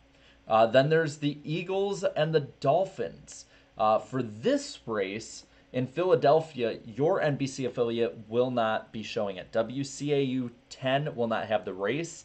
Unfortunately for you, unless you have Peacock, you won't be able to watch the race until 10 p.m. Eastern time. There's no alternative channel for this. You're just going to have to pick up after football. So unfortunate there. Then you have the Commies versus the Ravens. F. Dan Snyder. The Commanders. I just like calling them the Commies because they're red, yellow, and have com in the name. But for you guys, there's a lot of affected areas, especially in NASCAR country on this one. For Baltimore, your affiliate, WBAL 11, you're not going to have the race on NBC. It's going to be on MeTV. I don't know if you have that channel. MeTV? What the hell? Yeah, I only know MeTV to show random old movies. Is that the Me channel, on the Wii, where you create your? Yeah, I was about to say. Yeah, is this on the Wii now?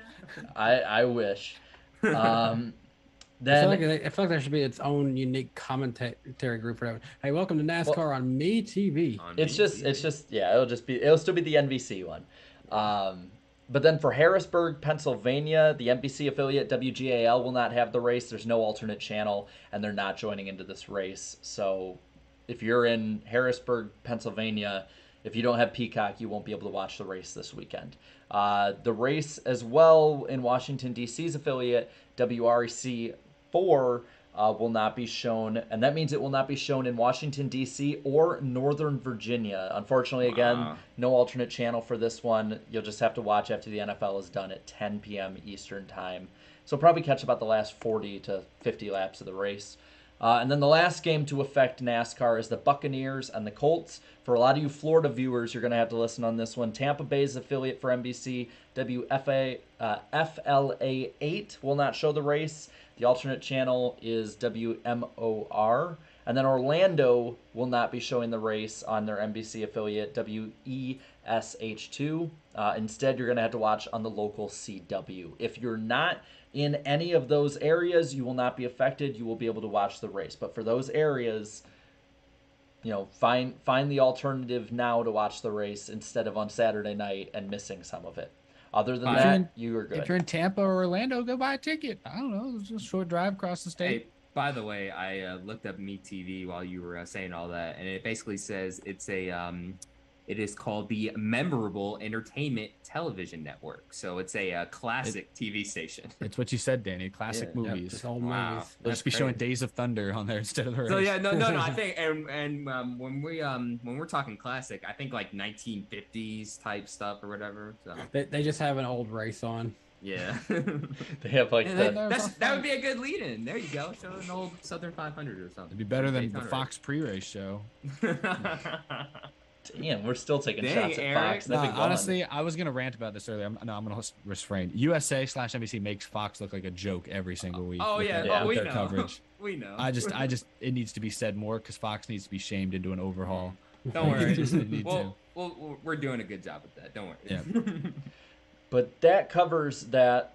If you didn't hear it, you can rewind it back on the stream or on Spotify if you guys are listening. But just wanted to let people know, just so that you guys are good to go with that. I don't want anyone not watching the race if you can. But let's get into it. Daytona's this weekend, guys. And we got 2 races this weekend. And there's good in the fact that we'll be at Daytona, and there's bad in the fact of Daytona weather. So let's get into it. The Xfinity race is the Wawa 250 presented by Coca-Cola. It's 100 laps. Starts at 7:30 p.m. Eastern Time, and it's on USA and MRN. The weather is 90 degrees as a high. Afternoon and evening, I looked up a little earlier. Thunderstorms, 58% chance of those on Saturday night. Defending winner is Justin Haley. As for the Cup race, the Coke Zero Sugar 400 is 160 laps starting at 7 p.m. Eastern Time on NBC and MRN. And I put the entire week's worth of weather because I just need to let everybody know this. Saturday night, 87 degrees, thunderstorms, 80% chance of rain. Sunday, 88, thunderstorms, 77% chance. I'm not even going to give you the temperature. I'll just give you the percent chance of thunderstorms throughout the week. Monday, 80%. Tuesday, 61%. Wednesday, 65%. Thursday, 69%. But they get faster. Nice. The defending winner of this race is Ryan Blaney. I have a feeling they should just aim for the idea of finishing this race at 2 a.m. Yeah. I like it. I'll stay up. I'll stream after. I don't care if it's like 2 in the morning. Let's go, baby. Hi, this is Jaret. It's 3 a.m. I have 3 people watching because everyone's asleep. Oh boy, 3 a.m. I'll buy a burger just so if it's 3 a.m. I can eat it on stream like that. But rain or shine, we still got the betting odds for this one. Darian, who are the favorites, the best after that, and underdogs for this week? Yes, and some of these betting odds are going to make you laugh, by the way. So as for the favorites, Chase Elliott is the favorite for this weekend at plus 1,000. Ryan Blaney, Denny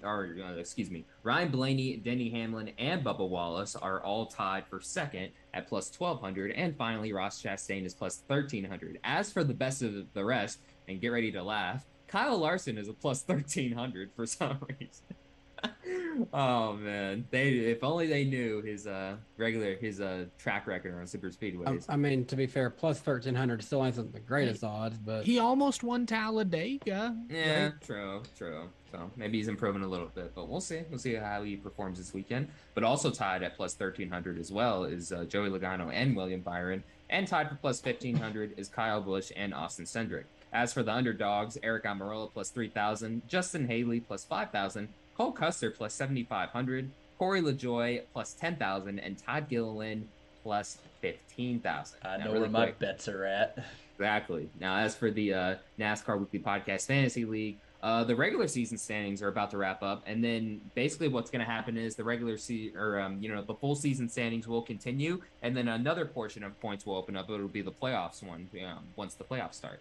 But Trevor Sports 98, he's cruising away with the lead so far. I mean, he's in first place solidly. Second place is Toyota Tough. Third place 48 Nation. Fourth place Jets 48, and rounding out the top 5 is Recce Spinhouse. I mean, basically all season I've been like repeating these guys' names over and over and over again inside the top 5. They've been so consistent. And yeah, thanks for playing, y'all. And then as for the pick points, we've gotten everyone closer this week. It was a very good week for everybody that wasn't Eric. Eric, you're still leading at 440. What's Good job. the point? The chat is -9. They're only 9 points behind you in second. I'm getting close. And then we have a small gap back to Danny, who has jumped into the top 3 at -73. the top 3. A small gap. Small gap. Then we have Darian in 4th, -74. And I am -77. So I made up a bunch of points, but I'm still in last. But I'm close. Hey, we have close. That we have a podium finish for third is going to Yeah. be tight. I was Woo. about to say we have a pretty awesome battle for all around and stuff. So there's a lot to definitely play for sure. Mm-hmm. This is fun. I love it. And we only have 2 races to pick for this week, Xfinity and Cup. So Eric, as the points leader, lead us off. Who's going to win the Xfinity race this Friday? This is hard because part of me wants to pick a JRM car, but like, no, you can't go against Kaulig. But then I look at who Kaulig has, and I'm sorry, like I'm not feeling Daniel Hemrick this year. I'm not feeling Landon Castle. AJ Allmendinger will probably be there, but he's usually, I feel like, the guy pushing. And Justin Haley's on a part-time car. Like, I'm gonna go with Justin Haley. He won this race last year by this much. He's in the 14. I'm going to go with Justin Haley. Yeah. Goodbye. All right, Danny, your turn. Austin Hill. Haven't you picked him like the last couple super speedways and it's worked? And has he won like almost all of them? He's worked. really good. Yeah, he's really good, man. He's good there. I'm going to go with Noah Gregson. I am also going to go with Justin Haley. You got to pick what works, and Justin Haley seems to work at Daytona. 4 super speedway wins and a cup win. I know, albeit kind of wacky circumstance. It's but still a win. He's like, it's that victory lane is like a magnet to him. He just, he's just there. So it went at first, it was all Justin Haley, but I'm seeing 16s. You cowards. I'm seeing a few 21, but not that many. Yeah, it's mostly 16. I think it's the dinger. Yeah, give him He's the got dinger. He's got the plurality. So AJ Allmendinger is the chat's pick. And while the chat is putting in their picks, at this point they can start putting in their picks for who's gonna suck this week in Cup. Oh yeah, I go first. I'm gonna go Ty Gibbs. My bad. I was looking because I know there's a few wackos on the entry list here. Like you got David Reagan's in the 15. I just thought that was worth mentioning, and Daniel Hemrick's in the 16. I needed to double check, make sure Gregson was in the 16. But no, my who's gonna suck. I'm gonna go Ty Gibbs. I'm gonna go with Todd Gillen for this one. I'll go with a Stuart Haas racing car, and part of the reasons I'm picking this because IDK will be there. Eric Almirola. Oh, I should have picked him for mine, but I'm gonna go with Daniel Suarez. And then looking at the chat at the moment, I'm seeing it's not a consensus, but there's no points for this one. But I mean, there's a lot of 5s. I'd give him Larson. They're probably picking him in. Just give him Larson. We'll They're give not him- going to pick him to win. Yeah, we'll give him Larson. So who's the dark horse for this week? Christopher Buescher. Won his dual race. Hot right now. Buescher. All right. Yeah, I agree as well. Yeah, You're Chris not Buescher. next. Oh, damn it! Yeah, I'm so used to it. Danny's ahead of you. You have lost your third spot. I'm my so friend. used to it. Go ahead. I'm actually gonna say Ricky Stenhouse Jr. is a good pick for an underdog in this one. Yeah. Chris Buescher, I already said. Well, I'm going to stick with the theme of 7s here. but it's not 17 and it's not 47. It's 7. Corey LaJoie, this time he is going to win me thousands of dollars when I bet on him. Allegedly. Technically I'm not. I did not take McDowell Supremacy as my underdog this week. I picked Corey LaJoie. And looking at the chat. I can't believe you're doing this, Jaret. I cannot believe this. The chat, I'm seeing a lot of it's 7, 17, and 47. It doesn't need a poll. I feel like we can just pick one of them out of a hat here. Give him McDowell. Yeah, it looks like they're doing McDowell. Yeah. McDowell Supremacy lives on. Okay. And now we are at that part of the show where we pick who's gonna win. Who's gonna win the regular season finale at Daytona. This is one of those where I wish the chat picked first. I really do. I'm at a tactical disadvantage. I mean, I'm always at a disadvantage because we always let the chat go last. But I'm gonna go with a Penske guy, not the one everyone's probably thinking. I don't think we're gonna get a new winner this week. I'm just saying that. I don't know. I'm gonna go with Joey Logano. I think he wins. I'm wearing all this stuff for a reason. I brought the car. I'm saying Bubba Wallace is going to win this weekend. Okay, so looking at the last Daytona races, I mean, obviously, the 500 is different from, the regular season finale, of course. But, Keselowski, Fenway, what's the name exactly? RFK. Just say that. That's easy. Okay, just RFK. Okay. Ruvka. There you go. No, but you RFK pronounced it wrong. RFK, basically, they've been running well on these super speedways, and especially during, the earlier season Daytona duels, they ended up sweeping them. So I'm gonna say, he gets, some type of, season redemption this weekend. Brad Keselowski is gonna turn it around and score his first win of the season. God, we've gone nuts. Jaret, please save us from this madness. I am, and I don't know why anyone hasn't picked this guy. This guy has been great all season. It's been one of his best. It's been his best regular season ever. I am going with Chase Elliott.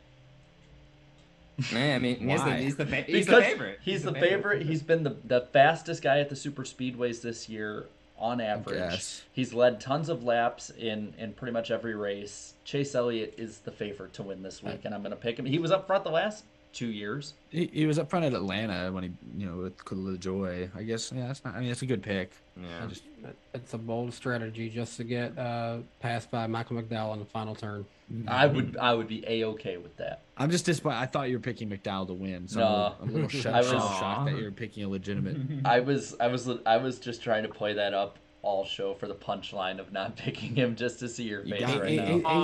He's been working on this for months, guys. He's had this planned. Yeah. Furious. I don't know who the chat's picking. I see a lot of Eric Jones. Give him Jones. Well, there's a lot of 23s too. Should we do 23 versus 43 as a poll? Yeah. There's also a lot of 12s. There are a lot of 12s as well. So 23, 43, and 12. We'll put that as the poll. Yeah. Because those are the top 3 I've seen so far. So right now, half of us picked guys who would blow up the playoff grid. Bubba and Keselowski would blow up the playoff grid. Mm-hmm. Jaret, I know you're picking Elliott, but who do you think below 15th has the best chance at winning and getting that last spot? Eric Jones. Really? Eric Jones, or Ryan Blaney, because Blaney has led every single super speedway race this year, and he is, I believe, one of, if not the only person to do that. If you include Atlanta. I feel like Blaney's the safe pick. If I wanted to get wacky, I'd probably go Bubba, though. I think Bubba's probably the best bet behind him.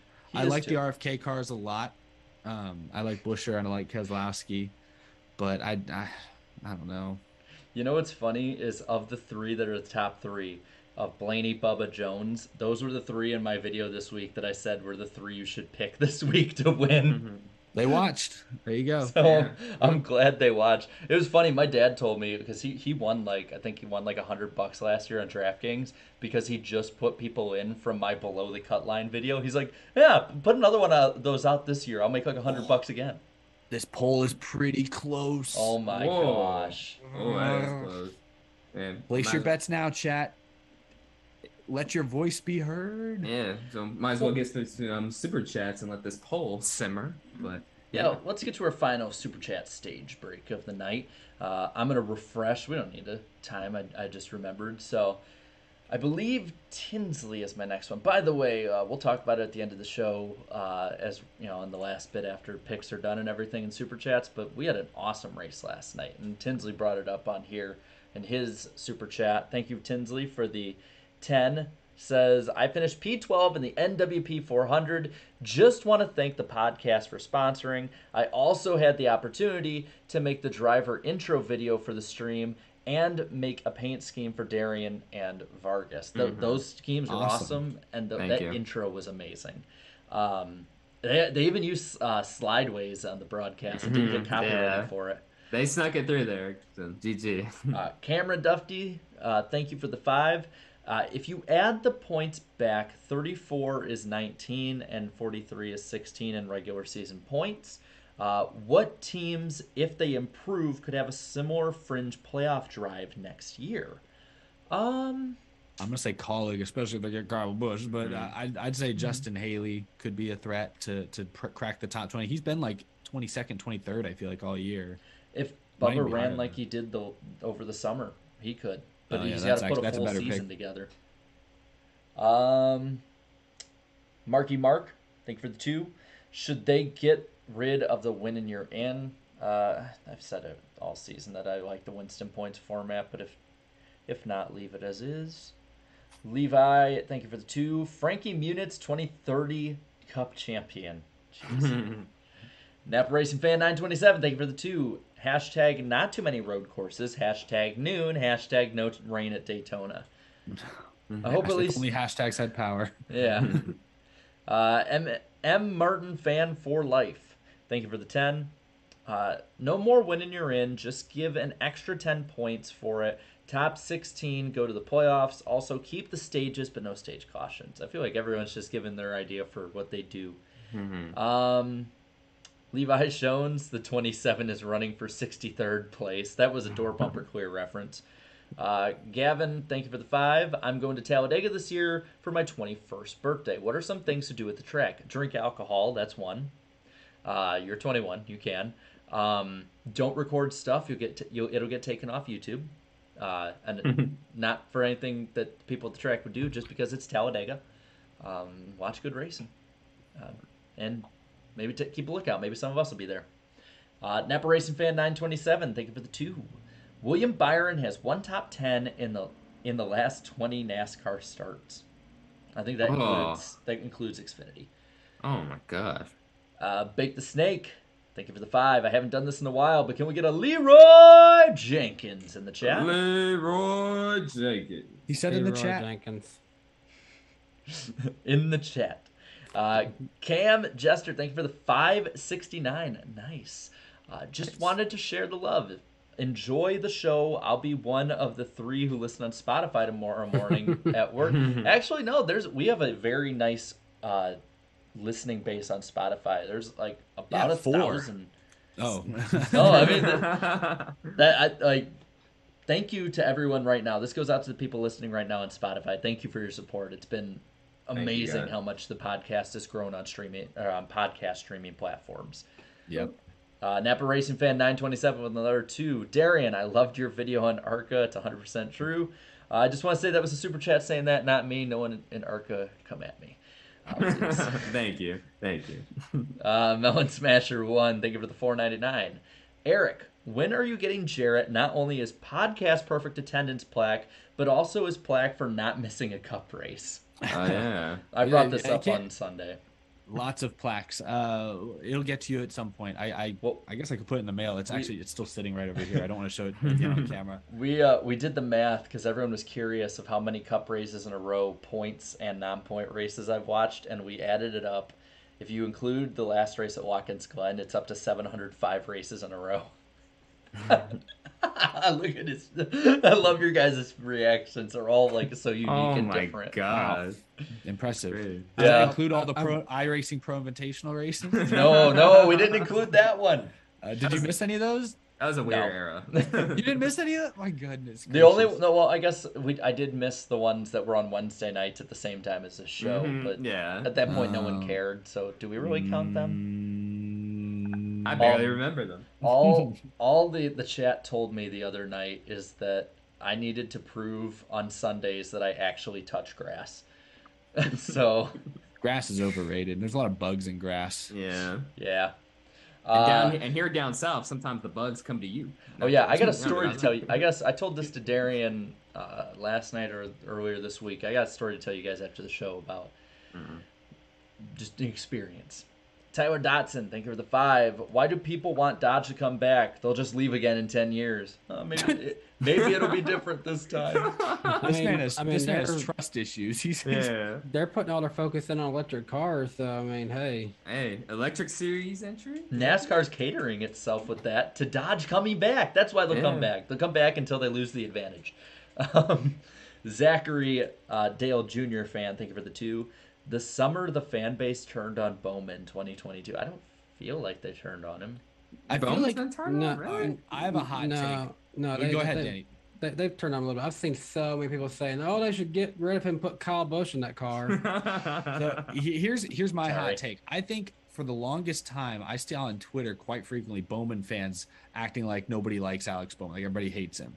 And I was like, I don't feel like anyone really dislikes Alex Bowman. And now over the past few months, I feel like I now see people on Twitter intentionally egging those fans on by going out of their way to trash Bowman and some of his, not so great stats recently. And I just think it's finally caught up. I'm like, okay, yeah, now Bowman's getting a lot of hate. And it's kind of funny. Some of it just feels like trolling. We even had someone in our chat, I've noticed him a few times, he'll specifically say something about Bowman just because he knows that I'm going to see it. Yeah, it's just trolling. They're one of the easiest fan bases to troll. They're like the most low key, like the Elliott fans and Larson fans like, and a few other Kyle Busch fans. Bubba fans. Like Bowman fans will just send out a very stern tweet and be like, Bowman. Yeah. The thing is, like, it's not like he's not a driver who's necessarily hurting anyone. He's not necessarily making people mad. God, like, did you guys see the new video game, the NASCAR Rivals game? They would release like the cover art, and even there, everyone's like, "Oh, I get why Chastain's on it. I get why Hamlin's on. Why is Alex Bowman there?" Everyone's like, and I'm like, man, they really just could not. They are going out of their way to trash Bowman now for every chance he gets. I think they put him there next to Kyle Busch for that thing earlier this season. I think that's what that was. I think, well, there's a trailer, I don't know if they released it, but I saw a trailer that they did where they had like Hamlin and Bowman like kind of facing off, doing like burnouts against each other. And then they had Busch and Logano doing like a thing. And I don't remember who there's another set of drivers, but they were trying to line it up based on drivers who've had like actual altercations last year or so. So I think it was supposed to be Bowman and Hamlin. Yeah. But Ross Chastain in the middle is very fitting. I'm trying to look at the cover because I had a funny thing to say about it. I won't be able to put it on screen, but I'm trying to look. There's the cover. Okay, so where'd it go? God, these search engines suck. I'll have to zoom in, but it's like they had Bowman looking sort of the same direction as like Logano and Hamlin were looking, and it's like those guys are mad at each other, and then someone's like, and then they have Chastain looking straight at the camera because he knows everyone's mad at him. And then Kyle Busch is looking straight at the camera because he's just mad at everybody. And it was kind of funny. It was like, it's not wrong. Yeah. But we got off on a tangent there. Let's see. I'm going to go back here. Mafire924, thank you for the 2. If Chase doesn't like racing teammates, imagine with Kyle Busch. I don't think that's going to happen this year, but... Jacob NASCAR, thank you for the 2. Got my Bristol tickets today. Y'all's favorite road. What's y'all's favorite road trip? Is this question? Road trip. Favorite road trip. Wait, There's been so many. We talk about a NASCAR road trip or just road trip? Let's just do NASCAR trip together. There's been so many. Man. I mean, I went on a trip last summer where I visited. I don't remember the exact order now. I visited you guys in Nashville. Went to the Ally 400, the first race at the Super Speedway. I then drove to Charlotte. Visited the Hall of Fame, checked out the RCR Museum, a couple of things, and I ended up at Disney World. But that's besides that part, there was a few NASCAR stops in there. That was really cool. And it's a pretty drive through the mountains. You came back up to Wisconsin like right after that for Road America. Right. So I drove from Houston to Nashville to Charlotte to Florida, back to Houston, and then the very next day took a plane to Chicago, drove to Wisconsin. That was a hell of 3 weeks. Well, what about you, Danny? Danny, what was your favorite one? Oddly enough, I love, it's probably a toss between two. So I love our very first time we ever went to a race with each other, 2019 Bristol night race, getting to meet you guys for the first time. But then also one of the more unique road trips was me and Claudia picking up Jake Baskinger and Joey Stone and driving down to Daytona, which was one of the more unique road trips. Because I was like, wow, look at this combination here. This is a crew you wouldn't expect to see often, driving that far with each other. I like that. Probably my favorite road trip is the one, was the first one this year to Daytona, because I went a week early to see Jaret run in the marathon, and now we're training for a marathon, so that's cool. And then we basically stayed in Florida for the whole week and stuff, and that was quite the experience. And then I had a freaking 14-hour drive back home. So should I tell the story of when you, me, IDK, and Emperor in the car together? Yeah, sure. All right. So on Tuesday night, we had went out to the Arca East race at New Smyrna, and we were driving back at like 3 o'clock in the morning. My tail light was out. And of course, I'm driving out in the middle of nowhere in Florida. I get pulled over by a police officer. Stops me. My girlfriend is asleep in the passenger seat. So the police officer walks up to me, waking her up. Not a good look. I'm so nervous, I can't find my license or anything, and like I'm shuffling all around, and I'm like, and he just like sort of looks at me, and he just gives me this look. I'm like, this is not a good look for me as an officer. He's like, no, it's not. And I'm like, crap. And I find everything, lets me off with a warning, and he's like, drive carefully tonight, get it fixed when you're back up here in the system. I'm like, cool. His backup cop came, everything, but I got. He called backup? He called backup on me. Yes, he said, that's important. He has a woman, I think, drugged in his car. We're gonna. That's what we thought. That's what we were theorizing. Like that's why they took so long. And because I heard them, one of them was like, "Should we just like take him in or just let him go?" And I'm just like, and I'm in the press. They should have booked you. I'm in the driver's seat, and I'm like, and so fast forward to Thursday night, we go to the duels, and in this car, IDK player's driving. I'm in the passenger seat, and then Darian and Empleman are in the back. And we're going back to the same area. And I'm like, hey, IDK, slow down through here. Because that dude is driving like a bat out of hell through there. And I'm like, slow down through here. Like, there's cops that wait through here. Just slow down. Like, you don't want to mess with these officers. We go through. He still goes fast through the roundabout. And I'm like, dude, one right there. And he slows down. He goes, and he's just like, goes to the speed limit from there. Because he goes like really quick from like 50 to like 25. Like, really quick. And he goes, guys, I think we're good. And then as soon as it happens, the lights flash in this rear view mirror, and you hear whoop whoop, pull over, and Darian just goes and points at him. Just a typical right here, officer, right here. Well, it gets better. We pull off the road and into a ditch. And IDK's like, I don't know, what should happen? I'm like, dude, just shut up. That's what should happen. Shut up. Yeah, this officer comes up. I look over and immediately just look forward, and he goes, "Do you have your license or registration?" He goes, "Yeah, it's in the dash. Jaret, get it." And I'm like, I grab it and give it to him. Guy goes back to his car, comes back like 5 minutes later, and he goes, "You need to drive better through here." And then he looks at me. You know the area. You should have known better and told him. Walks away. IDK's happy he didn't get a ticket. He pulls off, and like 5 minutes down the road, Emp is in the back seat behind me. He goes, "Jaret, what did he mean by you know the area?" And I'm just like, yeah, that was the backup cop from Tuesday night. I get made fun of, even though I literally warned him he was right there. I get made the butt of the joke for the rest of the weekend, but it was a good story. And that was probably one of my favorite trips. I'd say of my favorite. It was a good story. It was fun. I didn't get a ticket. It was just the best. Good times. Good times. Good times. But I figured people at home would find that one pretty funny. But let's finish up on these super chats. Looks like Blaney is the chat's pick, so we're gonna end that one off. The chat's going nuts about it. I'm like looking through, and everyone's laughing their ass off on this one. But that was. There's a lot of stories from those trips that one day we can probably all tell.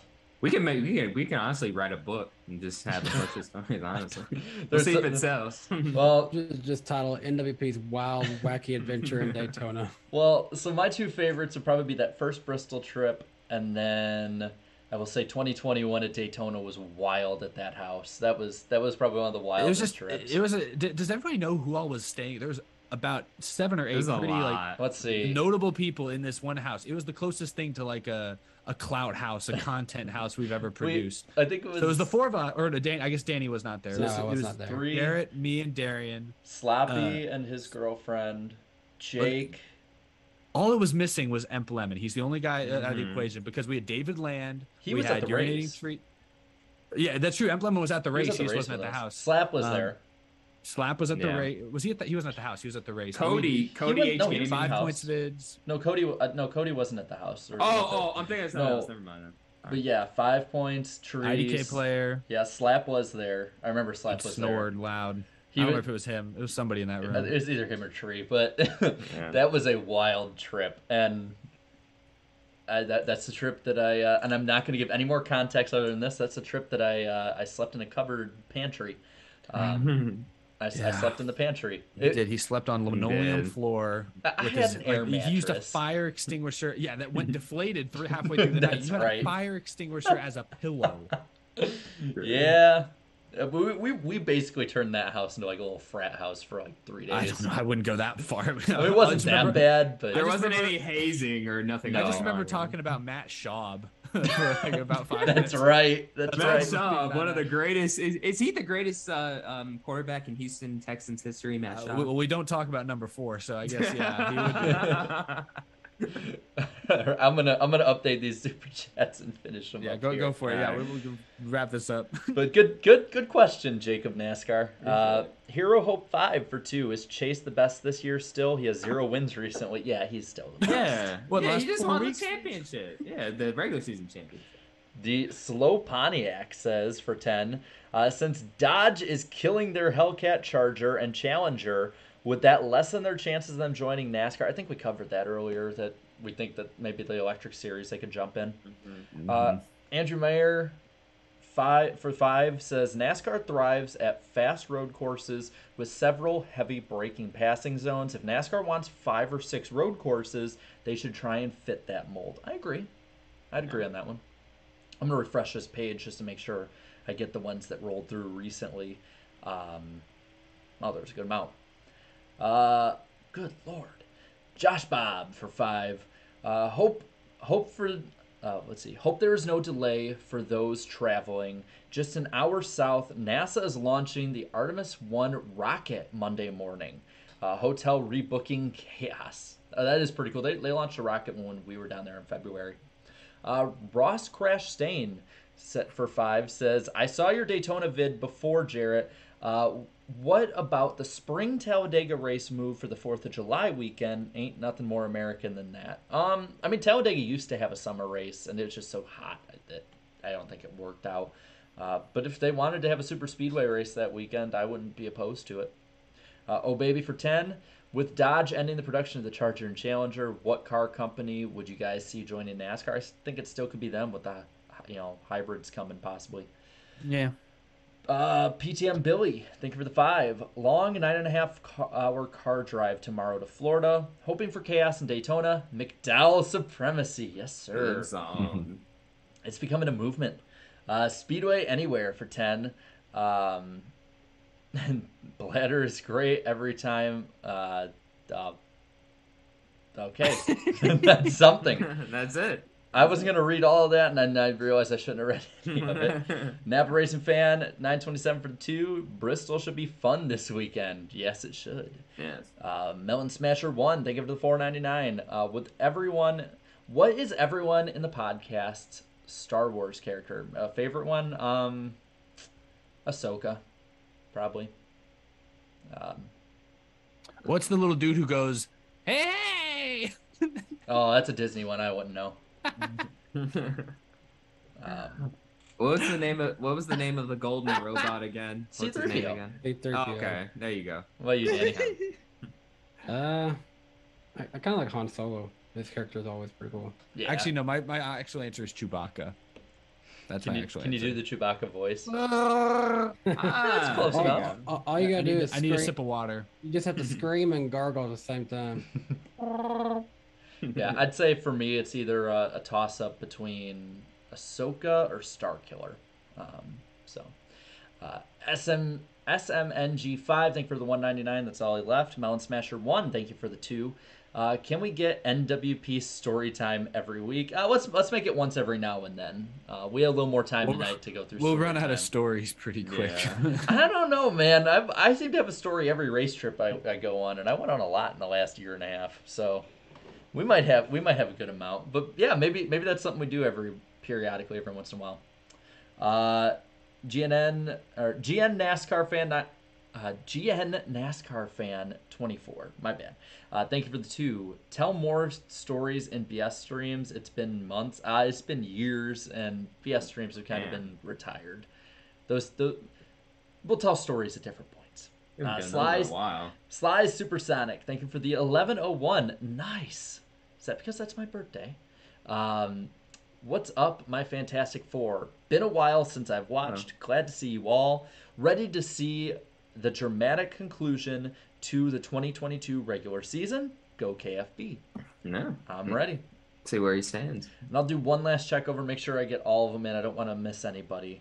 2 more here, and then we can end off the night. Blue Jimmy, 48 fan. Thank you for the 2. Here's another funny story. My NWP 400 night. Oh, my God. We'll talk about that in a little bit in a minute. And then Trevor Bailey, thank you for the 5. I remember 2019's Bristol night race.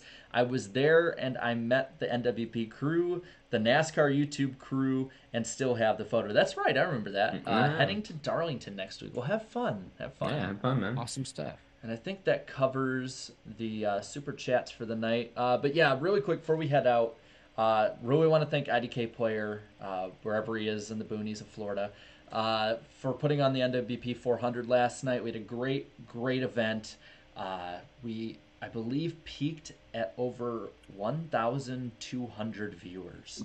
1219 to be exact. We beat last year's record as well. Mm-hmm. Thank you, by the way, Bruce Morgan, for the $4.99. Thank you. Great show. Thank you. Oh, thank you for watching. Thank you for watching. Appreciate it. But yeah, I just want to, for everyone who competed, who was a part of that, they did a phenomenal job with that show last night. And if you haven't watched it already, I'll add it into the description after the show and probably pin comment with the logo or with the link in it. So I'll just write that down right now to remind myself. But yeah, thank you to IDK Player, Tinsley, all the drivers, everyone who came out to support. It was really fun, and we can't wait for year 3 of it. But yeah, I think my voice is starting to sound like IDK's was at the end of last night. So I'll end out on this. Next week is the final podcast of August. August 31st at 8 p.m. Eastern Time on Darian's channel, Black Flags Matter. We're going to go over all the events of Daytona, preview the Southern 500. Maybe we might even have something on the Kyle Busch stories. Who knows? Maybe something will be confirmed by then. I have a feeling we're going to have a very packed show for that one. It's going to be a lot of fun. Thank you guys so much for watching each and every week. It means the world to all of us. Eric, do you got a Dale call to sign us off? I do. Thanks for watching, everybody. We will see you in 7 days. Yep. Bye-bye. Cut out again. Go bigger. Goodbye. Might we even still do this? Green. Holy moly. Great job! Yeah! This guy. Thank you! Wow! Hell yeah. Woo-hoo! Great job, man! Now we got a crash. Car spinning left and right. Buddy, let her rip. Rain like hell, baby! Come on! Oh my god, guys! Yes! Yes! Unbelievable! You guys are the best! Yes! Yes! Yes! Yes! Oh, what a year!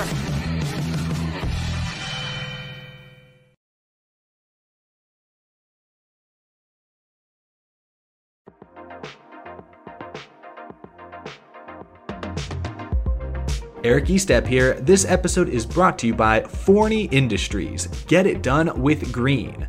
Forney offers a full line of welding and plasma cutting machines, metalworking accessories, and more. For do-it-yourselfers all the way to professional metalworkers, Forney has everything you need for your next project. Shop Forney's top-of-the-line products at forneyend.com. That's Forney, Forney, ind.com, or at an authorized Forney dealer near you.